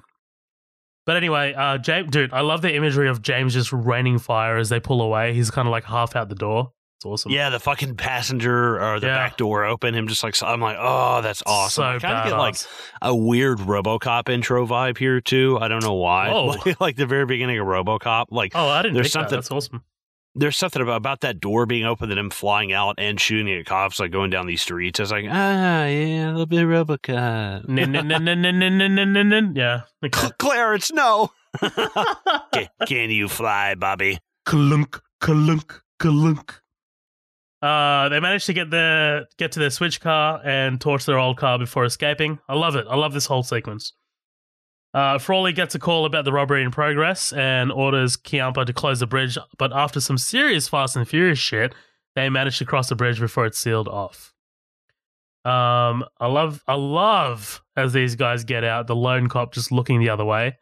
Nope. Oh, dude. Not dealing with this today, dude. I'm not going to be a hero. It's exactly what I would do, man. Exactly. What I would do. Dude. I mean, like, my thing, like, in all honesty, it's like, you can sit there, turn the other way, and as soon as they drive off, if you want to be a hero, be like, hey, I got their license plate number. This is what you're looking for, blah, blah, blah. But, like, fuck that, man. There's no way, even if you're like, you know, hold it, stop right there. They're going to light your ass up, and you're not fucking going home. And they're not going to get caught anyways. It doesn't matter. Like, you know these guys are fucking pros, but the way it's framed, like, they all get out and they all literally stop, and just the way that cop looks, just like, he's almost like more annoyed than anything. He's like, guys, I just got a cup of coffee. Like, I'm just gonna look this way. Like, fuck it. He almost reminds me of Kevin from The Office. Like, he's like, I'm not gonna write you up for coming in here and stealing this place. Like I could totally see this being Kevin. I'm sitting here eating Kevin's famous chili. Yeah, yeah, man. I absolutely 100% agree with this character's decision, this cop's decision, dude. I was just like, man, if you call this in, you're dead. But if you don't, the worst thing that happens, you get fired. Like, that's, like, yeah. And honestly, I don't even think you get fired. I think you tell the fucking bosses about this situation, and honestly, they'll probably fucking sympathize with you because they will do the same shit that you did. Right, or you don't say fucking shit, because it's like, this guy looks at me about 50. He's like, you know how many times I've actually seen this happen? He's like, listen, don't do anything, you'll live through it. Right. But you know what they'll do? Because they leave their car here, right? So what they'll do is like, oh, your patrol vehicle was parked right next to the fucking place where we found the switch car, and boom, that's how they'll get him. He gets out of his cruiser and just lays down on the ground. He's like, "Oh, they got me." Oh no, he punches himself, makes it look real. Yeah. But then I'd call it in, right? Like after they've left, like that's when I'd call it in. Like I don't think I would not call it in. Right. I mean, say something, but dude, in the moment, no, you're gonna get fucking killed. Hell no. All right, man. This is about halfway. What do you reckon about taking a break right here? Let's do it. Fucking awesome, guys. We will be right back. We're going to go take a piss, fill up our coffees, and we'll be right back with more The Town. Don't go anywhere.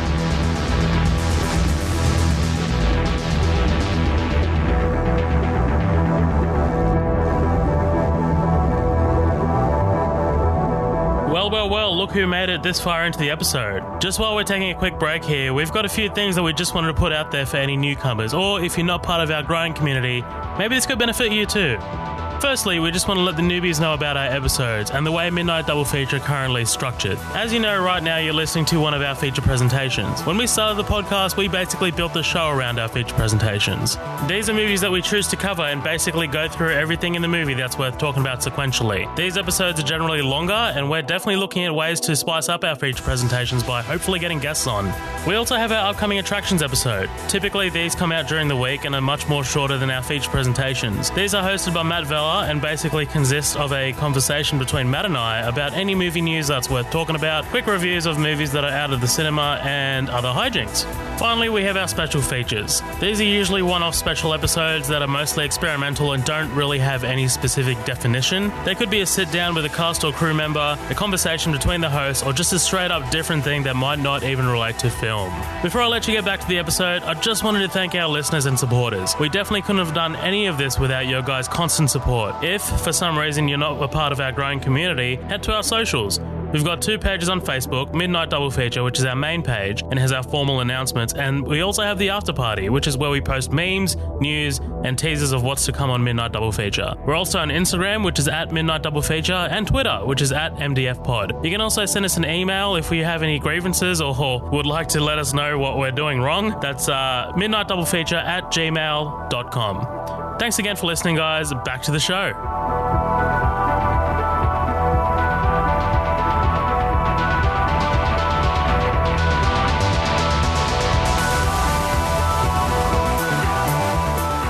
Hey guys, welcome back. We are freshly squeezed, as we always are when we come back from our breaks. Yeah. Oh, geez, you sounded satisfied. You got a cigarette in your mouth? Had me some Midnight Double Feature and some mustard and biscuit. And I'm freshly squeezed now.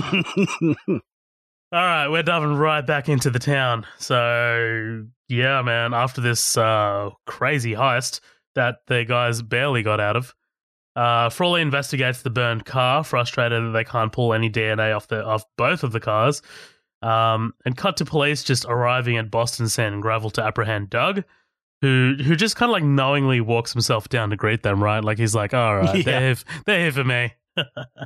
Right, he's like, fuck it. Fuck it. Frawley just manages to get out Mr. Coughlin before James asks for his lawyer. Mr. Coughlin, lawyer. And obviously, you know, like brother, like sister, right? Because Krista does the same later. So one of the detectives asks Albert to read a statement to identify his voice. What the fuck is it with you guys in Charlestown? This guy's aggressive, by the way. This detective. Oh, yeah. He's like, what, are you fucking retarded?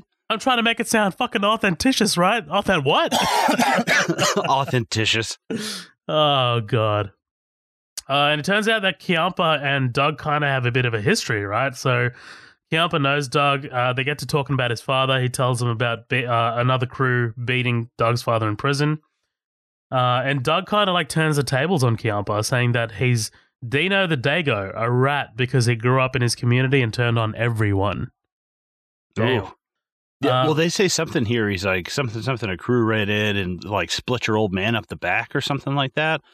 Like I'm pretty sure it means like it's like somebody, you know, like got to him. You know what I mean? Yeah. I was like, oh, what the fuck, man? Because at first I was like, split in the back. What the hell? I was like, I've heard that before. And I was like, oh, wait, that's a weird Google search. But I was like, what is the Urban Dictionary for this? Yeah.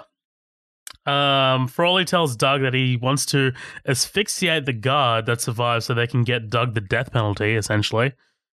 I love Frawley here, man.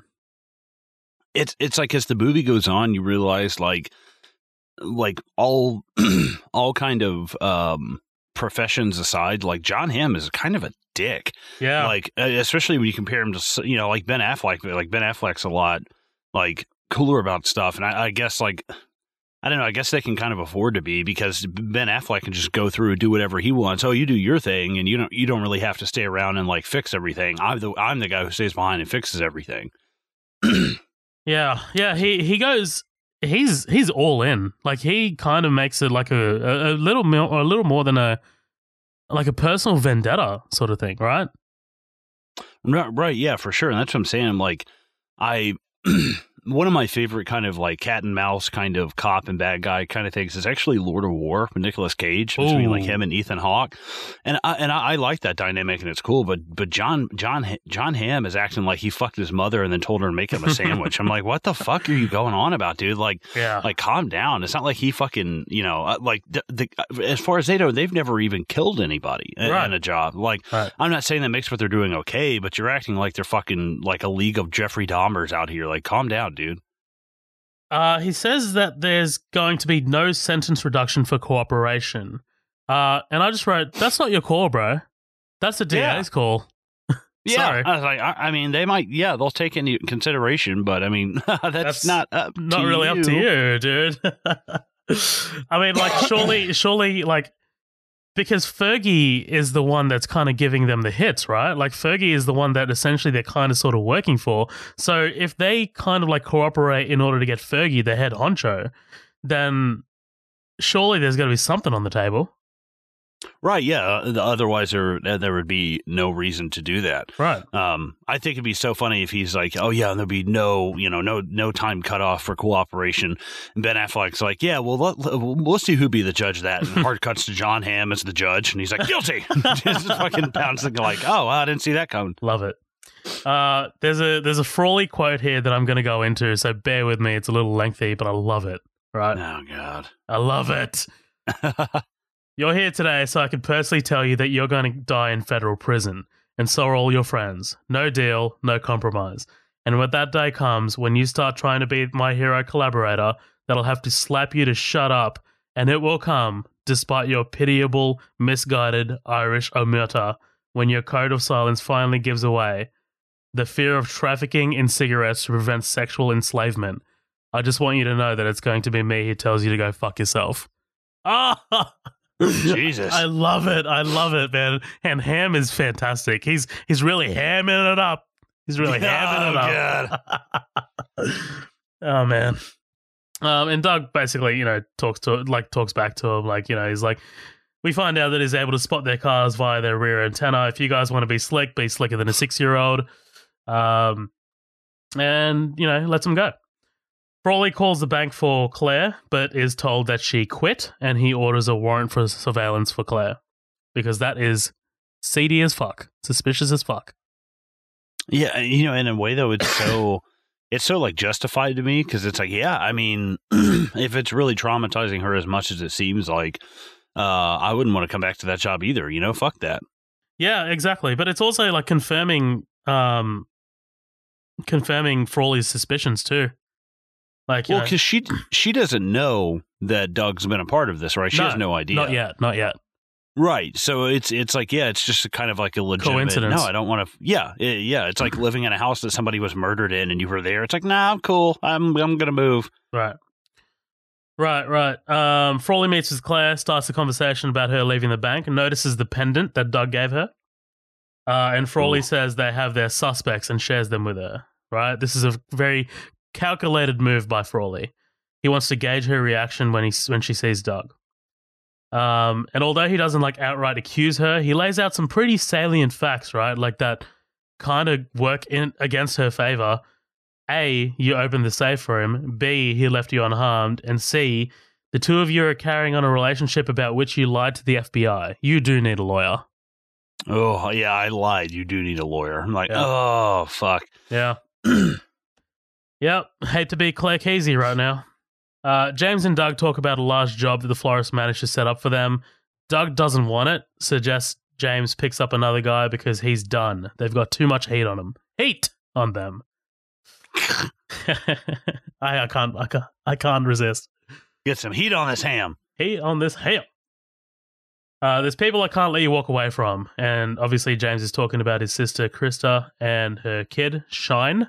There's a name. Shine. Right, which is kind of implied that Doug is the father in a way, right? But it's kind of up in the air at the same time.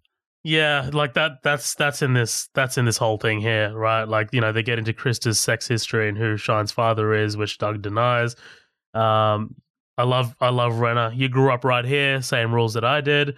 Doug, if you want to see me again, come down, visit me in Florida. And they kind of get after her, right? Like they get into a little scuffle, and James just ends up pistol whipping Doug. And this yeah, is right. I was like, fuck. yeah, like I was like, man, you just fucking whipped out your gun and just slapped him in the face. But this is pretty cool. Like I like that we find out about James's sort of manslaughter that he committed here, right? Because it was for him. It was for Doug. Essentially, like there was this guy that that was on his way to kill Doug, and he did 9 years for it. Essentially, right. Well, and this makes such an interesting kind of like moral dilemma in a way, because it's like, dude, you owe me, and it's like, yeah, you're right, I do owe you, but I'm not going to sit here and like, what's the point of you sitting here and saving my life when we're just going to go at and constantly get shot at anyways? Like, what's the point of that? We need to better ourselves. We need to get some kind of other life. And then at the same time, like, it's like those kind of people who, yeah, he would do you a favor like that. Oh yeah, well, I saved your life. It's like, so now I can't move or leave ever. Like, you always have to be around me. Like, that's not my life anymore, though. That's your life. That's you letting me live for like your, for your own kind of reasons, and that's not my life, though. I thought that was really interesting, because you can kind of see Renner's point. He's like, I saved your life, man, and here you are, you're just going to leave, and it's like, yeah, but I mean, that's his choice. You don't just save somebody's life so they do what you say. Like, that's right. Like that's really interesting right there about Renner's character, because it's like it's that headspace of what he thinks he's owed, like what he's entitled to. Right, like he's just kept this card in his pocket and he's been wanting to play it until the right time, right? Right. Yeah. Doug visits Fergie, tells him he doesn't want a part of this job, but Fergie wants Doug. He's a part of the unit. And this goes south so quickly. Like, I love how friendly Doug starts off with, and then it's just like, damn. But Fergie's not having it, man. Like he just, like, Doug gives him a wad of cash, and he's like, you're going to do what I ask. And Doug just goes, who the fuck do you think you are? You're an old guy with a fucked up face. I know. I was like, God damn. I hate to laugh because he's dead. Yeah, he dies a year later. Oh, God. Fergie demands that Doug do this for him, or he's going to clip his nuts like he clipped his father. He gets to talking about gelding the horses. They either use a knife or a chemical, and he used the chemical on his father. Doped up his mother. She committed suicide. Boom. Fucking bombshell, dude. That's rough. Well, what does he mean? Like, chemically, what did it like? Right. Is he saying that like he just did that via his wife? Yeah. So he's using a metaphor, right? Like, there's a lot of metaphors that throw around in this movie. This one with the gelding of the horses. Like, you get that part of it. Like, they either use a knife to snip their balls, or they like chemically castrate them. So with Stephen McRae, he didn't need to use he didn't literally need to use violence against him, because he still needed him to do his job for him. But instead, to motivate him, he chemically castrated him, which is to say that he doped up his mum. He supplied the drugs to his mum, got her addicted, right. And essentially that led to her death. Right, it's like, kind of like that Andy Dick Phil Hartman kind of thing we talked about on Small Soldiers. Yeah. God damn, I didn't even connect that together. Yeah, that's sad. But essentially, this is Fergie talking himself into a casket, right? Like, you can see fucking the veins in Doug's head just go like loosen this shit. Doug goes to visit Claire, finds her crying in the bathroom. She wants him gone. She's hysterical. And honestly, I kind of get it. I get it. I don't know. She's a woman, They always overreact to this. It's that time of the month. Yeah, that'd be so fucking funny. He's like, listen, I'll come back, get you some Ben and Jerry's and some tampons. We'll be all right. And like, oh my God. Now it kind of reminds me of that line in Sin City, because I knew watching this, I was like, she's going to wind up coming back around. I know she is. It's just going to happen. It's not going to end with just she just hates his guts and she's helping in the FBI and she has no remorse about it or any of that stuff. It's like, I know it's not going to come to that. But I could see that coming from like a mile away. And like it made me think of Sin City when he's like, oh, Dames, you know, let him cry at a bucket or two and then everything's all right. And I'm like, yeah, that's just like what this movie thinks. It's like, oh, yeah, I'm a bank robber and I took you hostage with a gun to your head and traumatized you for life. But I mean, I'm Ben Affleck. I got a sweet dick. I mean, come on, like, look at me. Like, I mean, dude, he's fucking handsome. Like, looking at Ben Affleck, I'm like, dude, you're a fucking great Batman. Like looking at him as like watching this, like maybe want to go back and watch Batman versus Superman. Because it's like, dude, that I definitely think he's not as good as like Michael Keaton or Christian Bale, but he's not far behind him. He's in like top 3 or top 4, you know? He's fantastic. I definitely dug him as Batman, man. Like I think the letdowns weren't with his performance. I think it was the script that let him down, to be honest. But right, yeah. We get a sequence of Doug. Oh, okay. So this is in the extended cut. Doug's kind of like self-medicating. He breaks down the pill and snorts it in this abandoned train carriage. And he just like fires random shots into some bottles in front of him. Like he's kind of like, it's not really a needed scene, but it's, you know, whatever. He pulls his face like he does in Daredevil. Like, you know how he's blind in Daredevil and he's like got his mouth hanging open a little and is like, what the fuck? Like that. He goes to visit Krista, tells her he's leaving for a while. And I'm just like, God damn, her in that tank top. Wait, which one? Because he goes to visit Blake Lively, and I just wrote her in that tank top. She's wearing this like white tank top. Oh, yeah. Yeah, it's just me being a creep, don't worry. He asks Krista to tell James that he is in. Goes to visit Fergie, tells him he's in, but if anything happens to her, he's going to kill Fergie and his goon in his own shop. He goes to talk to Claire in the garden, tries to reconcile. I will never lie to you again. Dude, like, I can... Like, that is a tall order. That is, honestly, I kind of sympathize with Claire here. Like, you're telling her you'll never lie to her again, but you held up her place of work, stuck a gun in her face, kidnapped her. Like, I don't know. Just saying I will never lie to you again, I think that's weak. That's weak sauce. Right, yeah, exactly. Well, the only thing that she's like, you know, I won't believe you. He's like, you know, no, I'll tell you the truth. She's like, how will I know? It's like, because you'll fucking hate the answers. I'm like, oh, okay, I guess. Like, that's about the only way. But she just kind of like, well, I got to jump into this because this is where we're at in the story, like, kind of thing. I wouldn't have minded if this just went on, like, the silence between them just went on a little bit longer.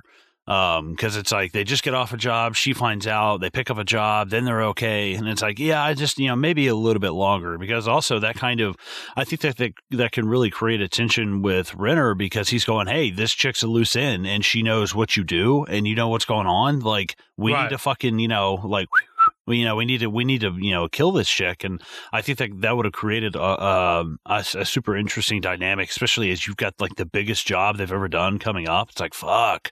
Right. Well, I mean, the whole Renner finding out about Claire kind of seems inconsequential by the end of the movie, right? Like, nothing really comes of that. Like, there's a conversation shortly after, but that's it. Right. Yeah. And I wonder if that's just, you know, if Renner's just like, well, you know, yeah, if he's with her, then, you know, that's his thing. I can't do anything about that. Right. Like, I don't know. I think they could have gone that direction. I probably wouldn't have bought it. You know, this guy murdered someone for you. So if like you're starting to like date this chick and you're into it and stuff, he's like, no, you've got it under control. Like, I trust you. Right. Yeah. And I guess it kind of also informs, like for Renner, for James, like why Doug is in the headspace that he is. Right. So. Right. Fergie talks to the crew, tells them he has an inside man, someone who owes him money, because of course. The insider gave Fergie information on the score. They break down the Fenway job. Total haul, $3.5 million. Damn. Oh, I do love. He's like, yeah. You know, seeing you boys here reminds me that I'm still in the ring, still taking punches, but ahead on points. I was like, oh, that's fucking good. He's so awesome. That's so good. Taking down the Cathedral of Boston, priceless. Oh, God. Dude, I went to Fenway, man. Like, watching this all again, fucking awesome, dude. I was just like, because we did the tour of Fenway and like that, you know, the tour guide's pointing out, yeah, so this is where they shot the town. I was like, oh, that's fucking awesome, man. Like, I love that shit. I love that shit. At JJ's bar, Frawley talks to Krista, who thinks he's hitting on her. You got to chase the rabbit if you want the tail. That's what my mama taught me. Dude, when she that's like almost like, in World's End when that fucking chick sucks Nick Frost's wedding ring off and swallows it. I'm like, oh, that is some dirty horse shit. Like that is some Jesus. man. I know I've brought this up before, but the whole 10 things I hate about you when they walk into the bikie bar and fucking David Krumholtz's character is like, don't touch anything, you'll get hepatitis. That's this whole situation right here. Right, yeah. It's like, oh my God, I'd hate to see her on the sidewalk, like cough up something, spit it on the ground, and it burns a hole in the ground. She's just like, I guess I had vodka martinis last night, and just walks off. She's got her shoes in her right hand. She's going barefoot. Yeah. I work for the FBI. Me too. Fuck off. Frawley tells her he knows everything there is to know about money. Details the specs of a $20 bill. Tells her that the $20 bill isn't even its own weight in oxy. And this is when she realizes what he's about, and Frawley shows her his badge. She immediately asks for a lawyer, very much like her brother, and Frawley brings up protecting her daughter. He's kind of like laying the seeds here, right? Like he's just like, all right, I got to start breaking her down. Asks about Doug and asks her how in the years that Doug and Krista were together, how many times did he give her a diamond necklace? Love the manipulation, dude. Right. This is very like Ashley Judd in Heat, right. At the kid and kind of playing that angle. It's even later on with God, Rebecca Hall's character. Jesus. Claire. Claire. Well, thank you, Jesus. There's going to be an exact kind of sequence where it's right from Heat. Yeah. Yeah. Exactly. That's what I'm saying. Both of these characters kind of remind me of Ashley Judd's kind of thing in Heat. Yeah, with Val Kilmer. Yeah, for sure. Cut to Doug and James talking about the job. Doug suggests to James that he can get out after the job, but James is all about the life. He says that he does that 50-pound horse metaphor. This is all he knows, and that he will not do any more time. If we get jammed up, we're holding court on the street. That might be one of my favorite lines in the movie. Absolutely. Your courts and legal procedures and all this stuff can, that's all slow moving. It takes time, and it's out there. It's just right here, right now, instant death. If you don't move, oh man, that's fucking. It's like a war zone, man. Straight justice. It's like modern day war, on the streets. I'm like, that's fucking crazy, dude. And that's exactly what he gets, dude. When he's later, when he's firing those Tech 9s into those fucking cop cars in the middle of the street, Jesus Christ. Right, it's live by the gun, die by the gun kind of thing. Exactly. Frawley and the FBI make a move on a false lead. This doesn't really go anywhere. Krista talks to Doug, telling him that she wants to go with him, that she'll change. But Doug says he's leaving with someone else. She mentions the necklace, saying a little bird told her about it, and this is where Doug just goes ham, dude. Ham. Right. That was unintentional. He just fucking grabs her, slams her against the wall. And I just love the little touch of Shine starting to cry. It's fantastic. Well, yeah, because now, she's they've known each other their whole lives, right? Yeah, yeah, because she's James's brother. Sorry, James' sister. Right. So, I can see her character so well, just being one of those oh yeah, and you and I were gonna fall in love, and I always knew this was gonna happen, and we were gonna move out of this town, and blah blah, and him being the one who's kind of closest to her, I guess, and one of her closest people, and just being I'm out of here and I'm doing it with somebody else, and she's just wow, it's really not happening the way I thought it did. That's fucking crazy, because she's 40 probably, maybe a little bit older. I know they make her, God, the age difference between her and Ben Affleck is probably more than we think, but they make it seem like they grew up together, and I'm I don't know, she seems a lot younger than him, but the just the kind of lost opportunity of just this really is what my life is going to be for the rest of my life. Holy fuck, that's terrifying. Blake Lively was 23 when this movie came out. Old's Ben Affleck. I don't fucking know.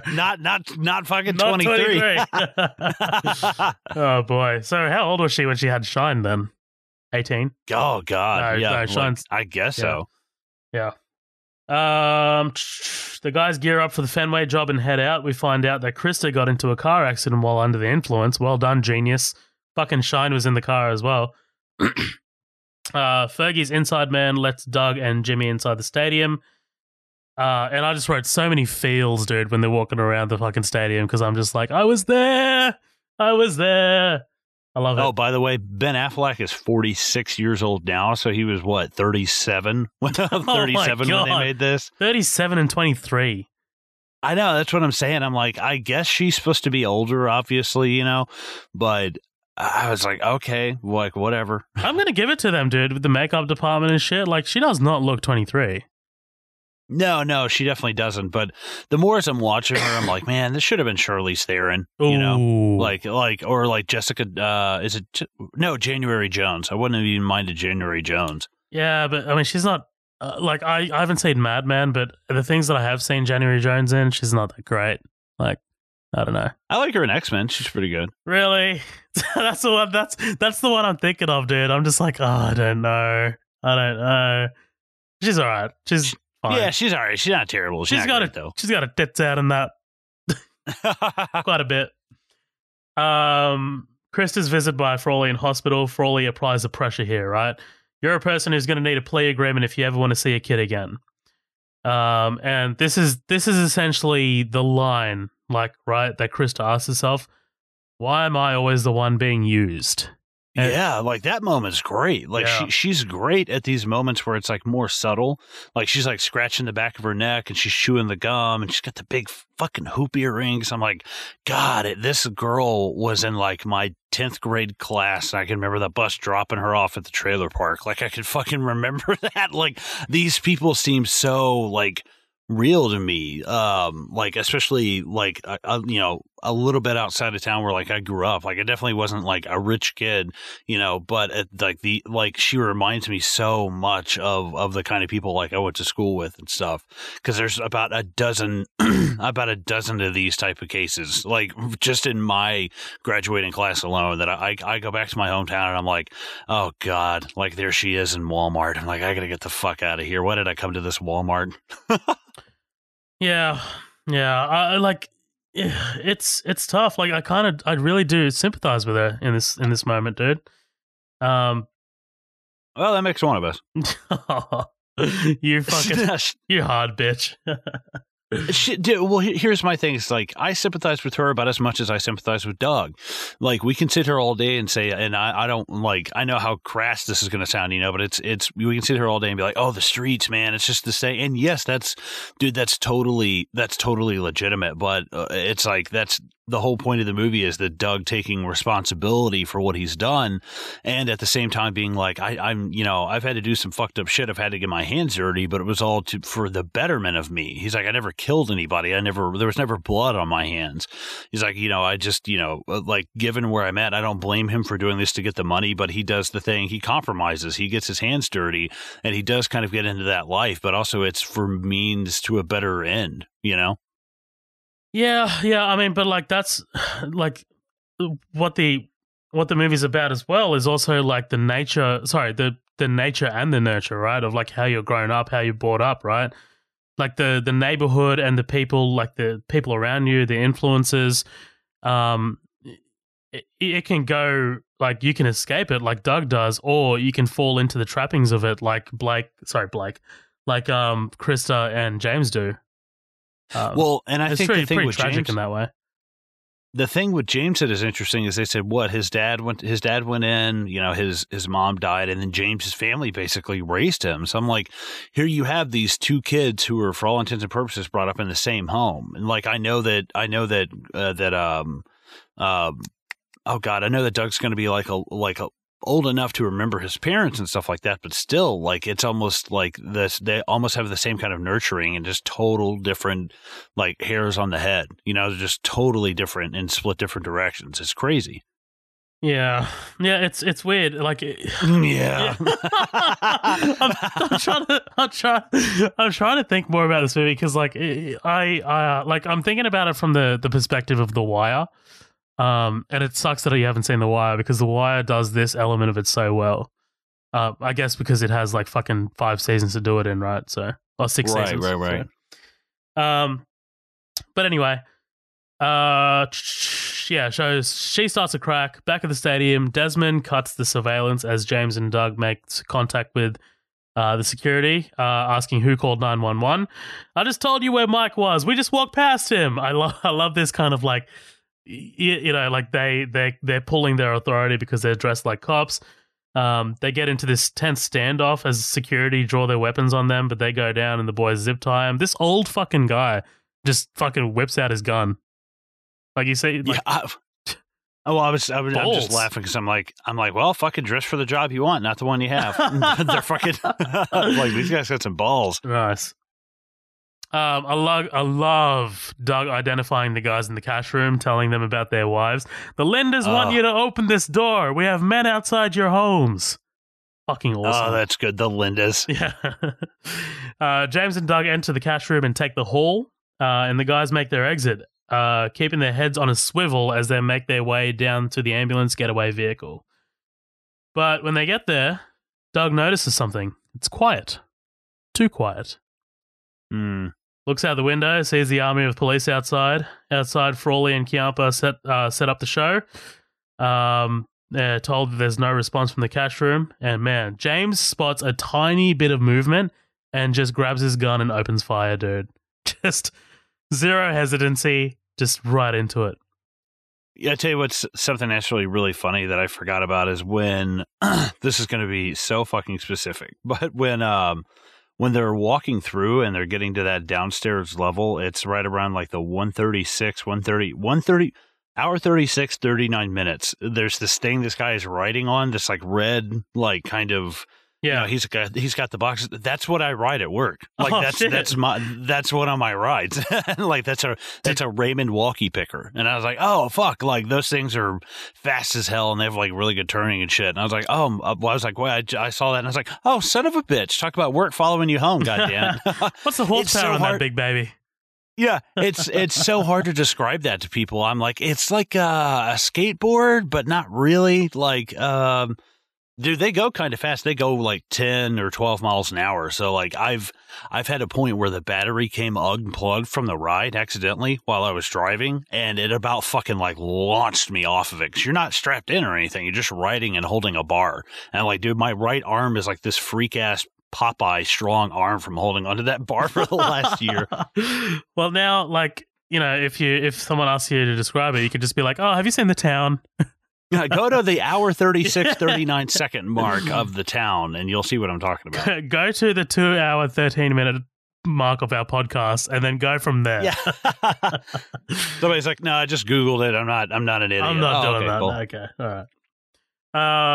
Where are we? So, dude, this shootout is intense, man. Albert takes one to the gut through the pillar he's hiding behind. The driver of the armored truck next to them starts to fire at them, and Doug just fucking lays into that truck, dude. Like, he starts making him drive the truck out into the army of the police, where he flips the truck. Love it. Love the practical fucking flipping. It's awesome. Doug tells Desmond that if he walks out now with his hands up, he could get 7 years instead of life because the other 3 are getting life. And Desmond just says, fuck you. He's in it. He's in it for the long haul. The cops throw in some concussion grenades. Desmond can't get his bearings, stands up and takes one in the dome. Oh, fuck. Just one shot too. Like, just boom, sniped. Love it. And, dude, I love the imagery of the riot shields getting absolutely destroyed by James's fire. Woo. Yeah, like the fact that he's just been unloading, so like they can take plenty of damage, but like now it's the point where it's like, okay, like they've taken so much damage, they're starting to, because the closer they get, the more efficient his weapon is too. Yeah, like less bullet drop. Oh man, yeah, right. Those things are fucking powerful. You know, like damn, just eating his fucking shield is so good. Yep. Albert It suggests. actually reminds. Oh, No, go, sorry, go, go go, ahead. go. I was moving on. Well, it reminds me of fucking Civil War when Ant-Man throws the Oh. tractor trailer at War Machine and he just like chews it to pieces. I was Yeah, like, before oh, it that's reaches so him. I badass. love it. Yeah. Right. Albert suggests driving the ambulance out there as a distraction, but Frawley and his crew make short work of it as the ambulance just slams into the mobile operations trailer. And Albert's dead. That's 2 down, 2 to go, right? Yeah, so he wasn't expecting to die, right? He was talking about he said, I can take a pinch, where he's talking Yeah. I think he said, he wasn't expecting to go out there and get lit up, but dude, honestly, you should have. You should have been expecting that. Yeah, you stupid motherfucker. Like, what did you think was going to happen? You were going to drive out and then just be like, oh, hey, no, it's cool. Like, no, dude, they're going to fucking rip you apart when you get into that car, man. I can't believe they just started shooting for tires. I'm like, fuck that. Right. They rip this fucking car to shreds in real life. Like, fuck all that shit. Because for all you know, all of them are in there. And I was like, no, you would be blasting holes in that fucking thing. Dude, this army of cops just heard this massive fucking firefight from the outside. And they know you're armed and dangerous. Like, they're not going to take the chance to arrest you, to put handcuffs on you. Like, this is life or death. So, right, exactly. Doug and James dress up as police. And dude, this is something that I like. It's this nice little touch. Weapons down. Fuck you, Boston PD. I love the jurisdictional issues between FBI and Boston PD. Like, it's just it's so cool. I'm really glad that they managed to fit that in there. This is very like Dark Knight to me. When everybody, like when Gordon gets shot, quote unquote, and they all like take off into the crowd, fucking in police uniforms. I love that shit. Yeah.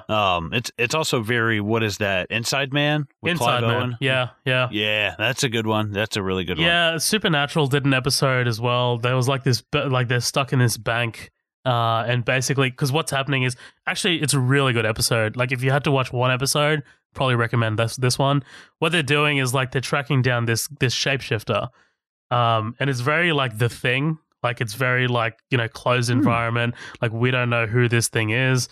And basically, the police surround them because they think they're pulling off this heist in this bank. And the way they end up escaping is like they manage to knock out 2 guards and take their stuff. And sneak out. I love it. I love that kind of stuff. It's awesome.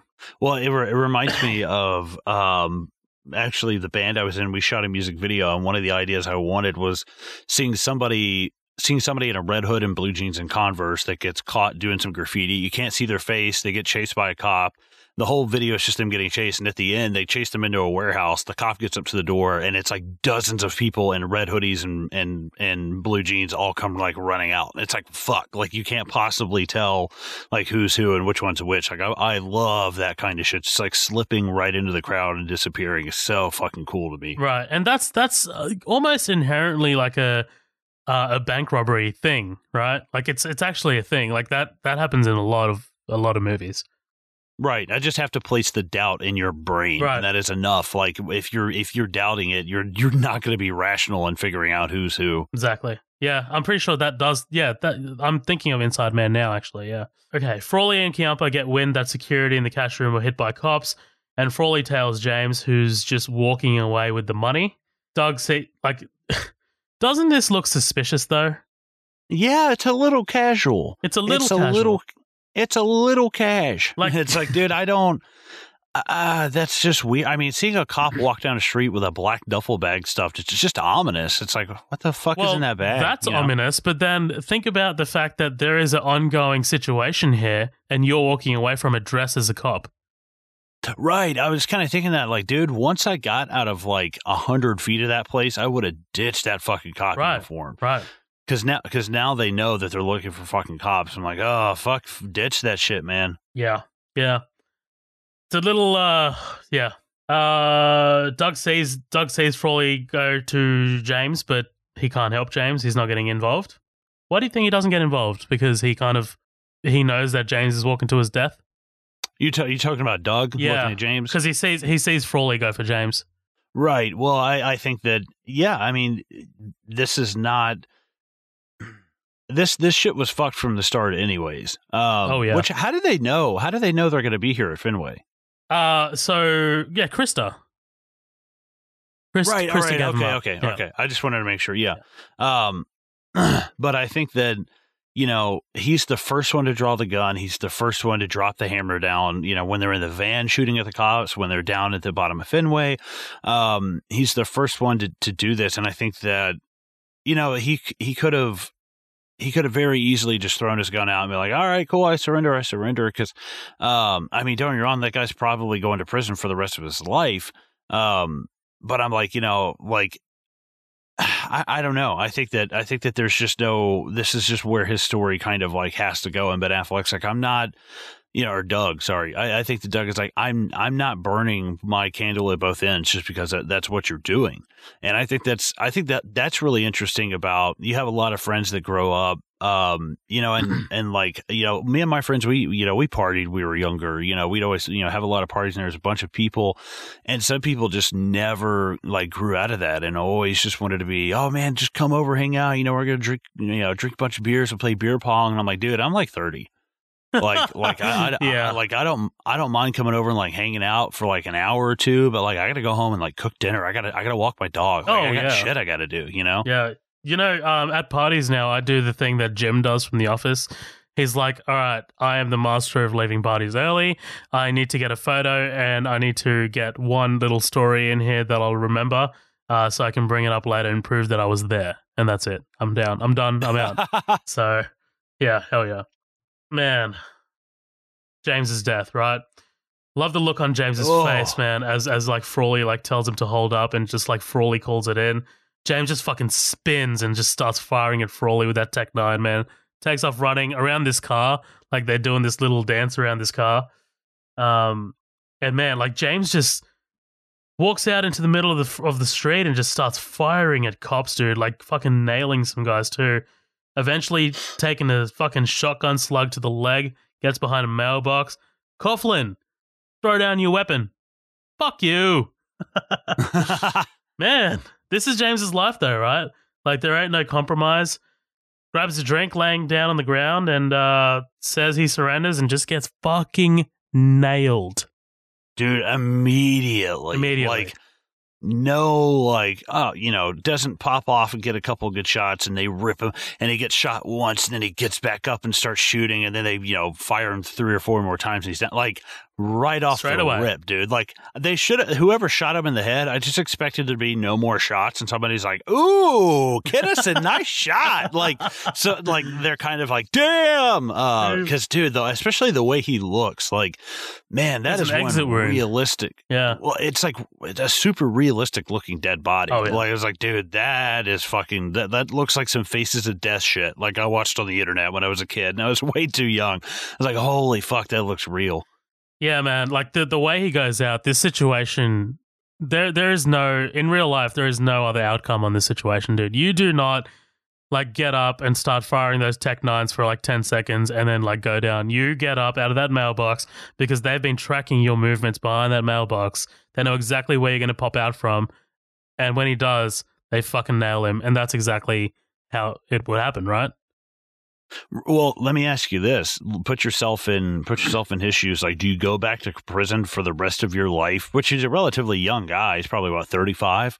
You go to prison for next probably 40 or 35 years. Like, just sit there and just worry about getting like raped and fighting people off and like getting caught in the yard or getting fucking shanked. Like, holy shit. I mean, don't get me wrong. I think that Renner's character would do fine in prison because I mean, he's just kind of crazy. But yeah.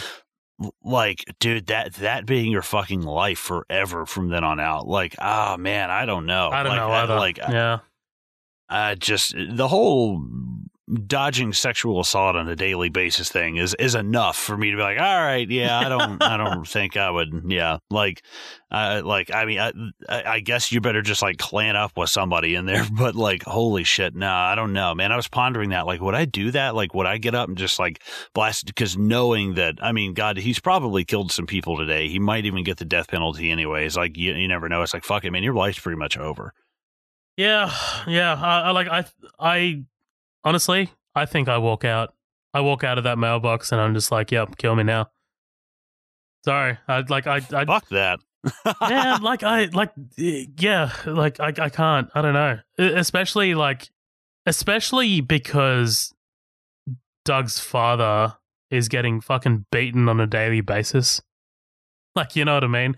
Like, no one from Charlestown is safe. Even like, because Stephen was hard, like, right? Like, he was a hard guy. I'm pretty sure.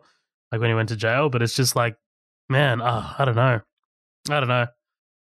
So you saying you surrender, or you go out there fucking dropping shots? No, I go out there fucking dropping shots, dude. Oh, okay, cool. Making sure we're on the same page. No, I thought you were saying I thought you were saying surrender, and I'm like, oh, fuck that. No. Hell no, man. I'm fucking committing suicide by myself if the cops don't take me. Amazingly, he just somehow like and just kills all of the cops in like 2 shots. Oh. He's like perfect aiming. He's like, oh, I guess some of those Hawkeye skills have stuck with me. That's crazy. Dude, he fucking takes a shot at a helicopter above, like, and just like just one single shot, looks at it like fucking Patrick Bateman in American Psycho. Remember when he blows up the car? He's like, what the fuck? All right. But yeah, man, he gets nailed. And then immediately after, James goes to the florist place, nails the goon, gets into a fucking, what I like to call a collateral train scene shootout, because that's what this is. Like, they're just it's weird. Planted. Yeah, it is weird, but I think it's kind of like this, like, weird shock moment of it. Like, there's like, both of them are kind of like shocked. I don't know. It is weird, though. It's super weird because, like, Fergie shoots at him like 6 or 7 times, and all he does is just kind of like he dodges him like somebody you would dodge in a hallway who's not paying attention where they're walking.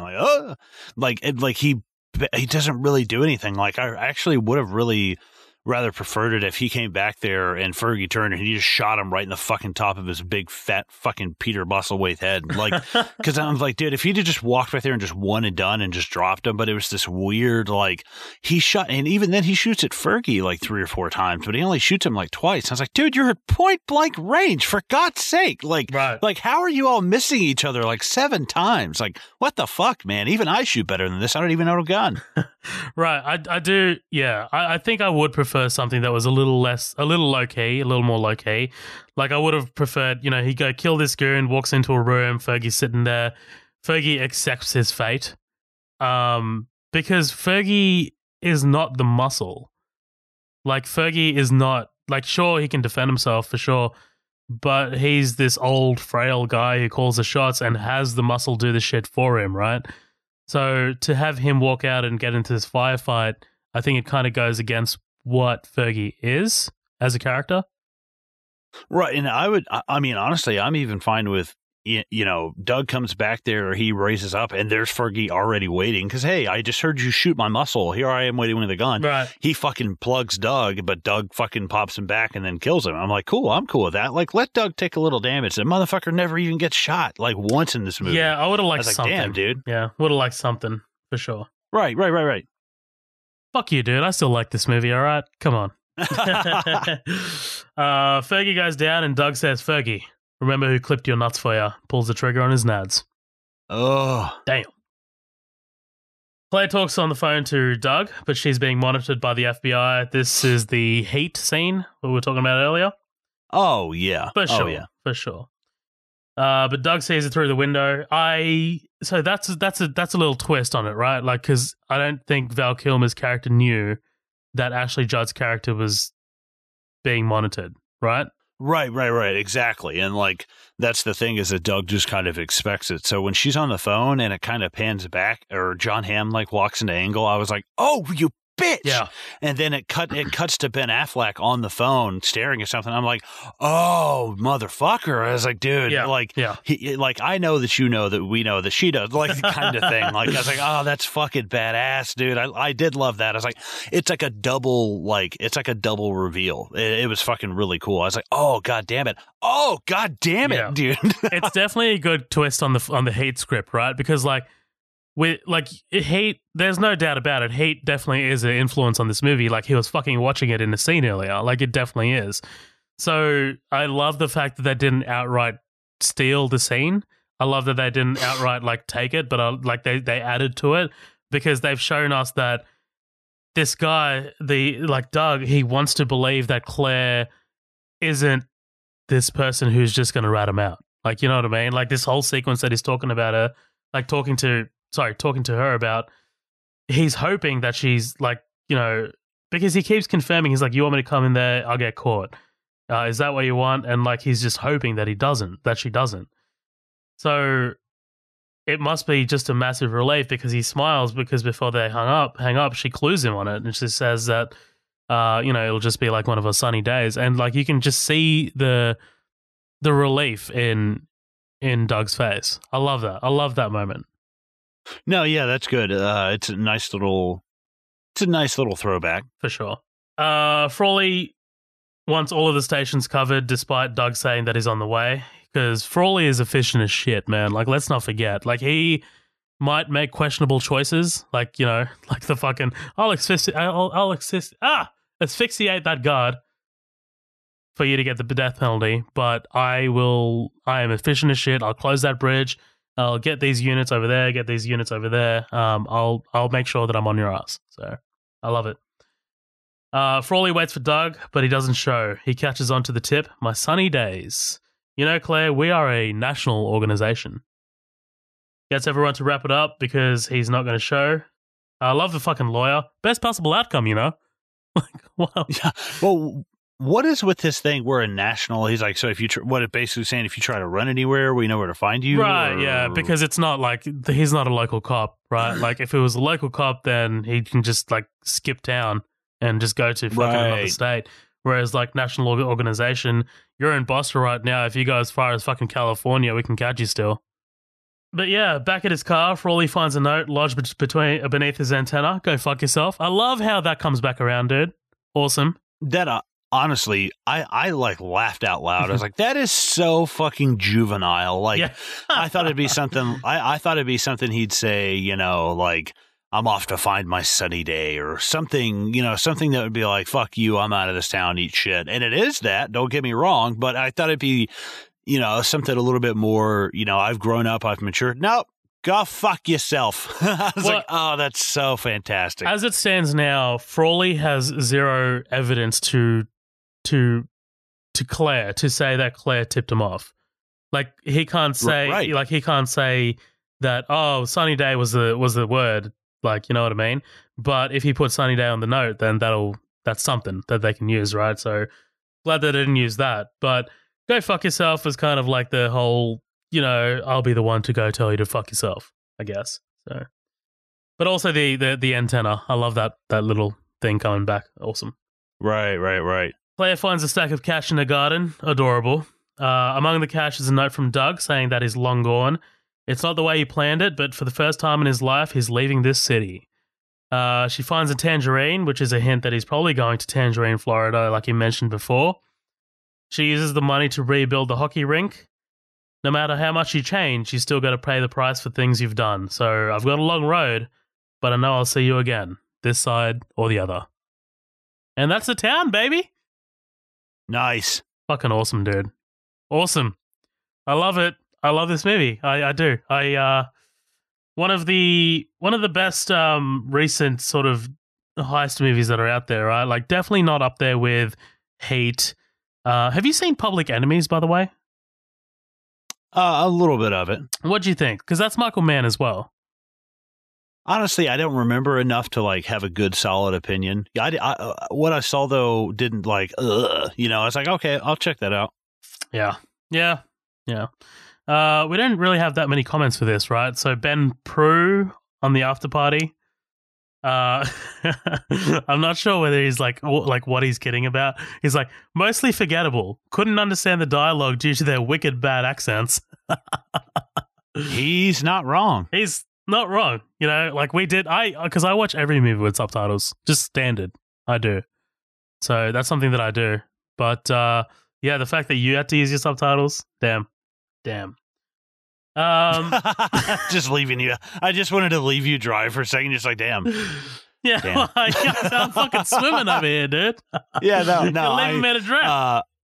I've hit that old man age where I fucking put like subtitles on, but every once in a while, like I'm like, all right, turn this shit off. Like this is kind of annoying. I keep looking at the bottom of the screen. I'm like, I want to just be like engulfed, Yeah, I get you, but I don't know. Like, I think I've just done it from such a young age where I'm used to it by now. So I don't know. Right. All right, man. final thoughts before we head out of here.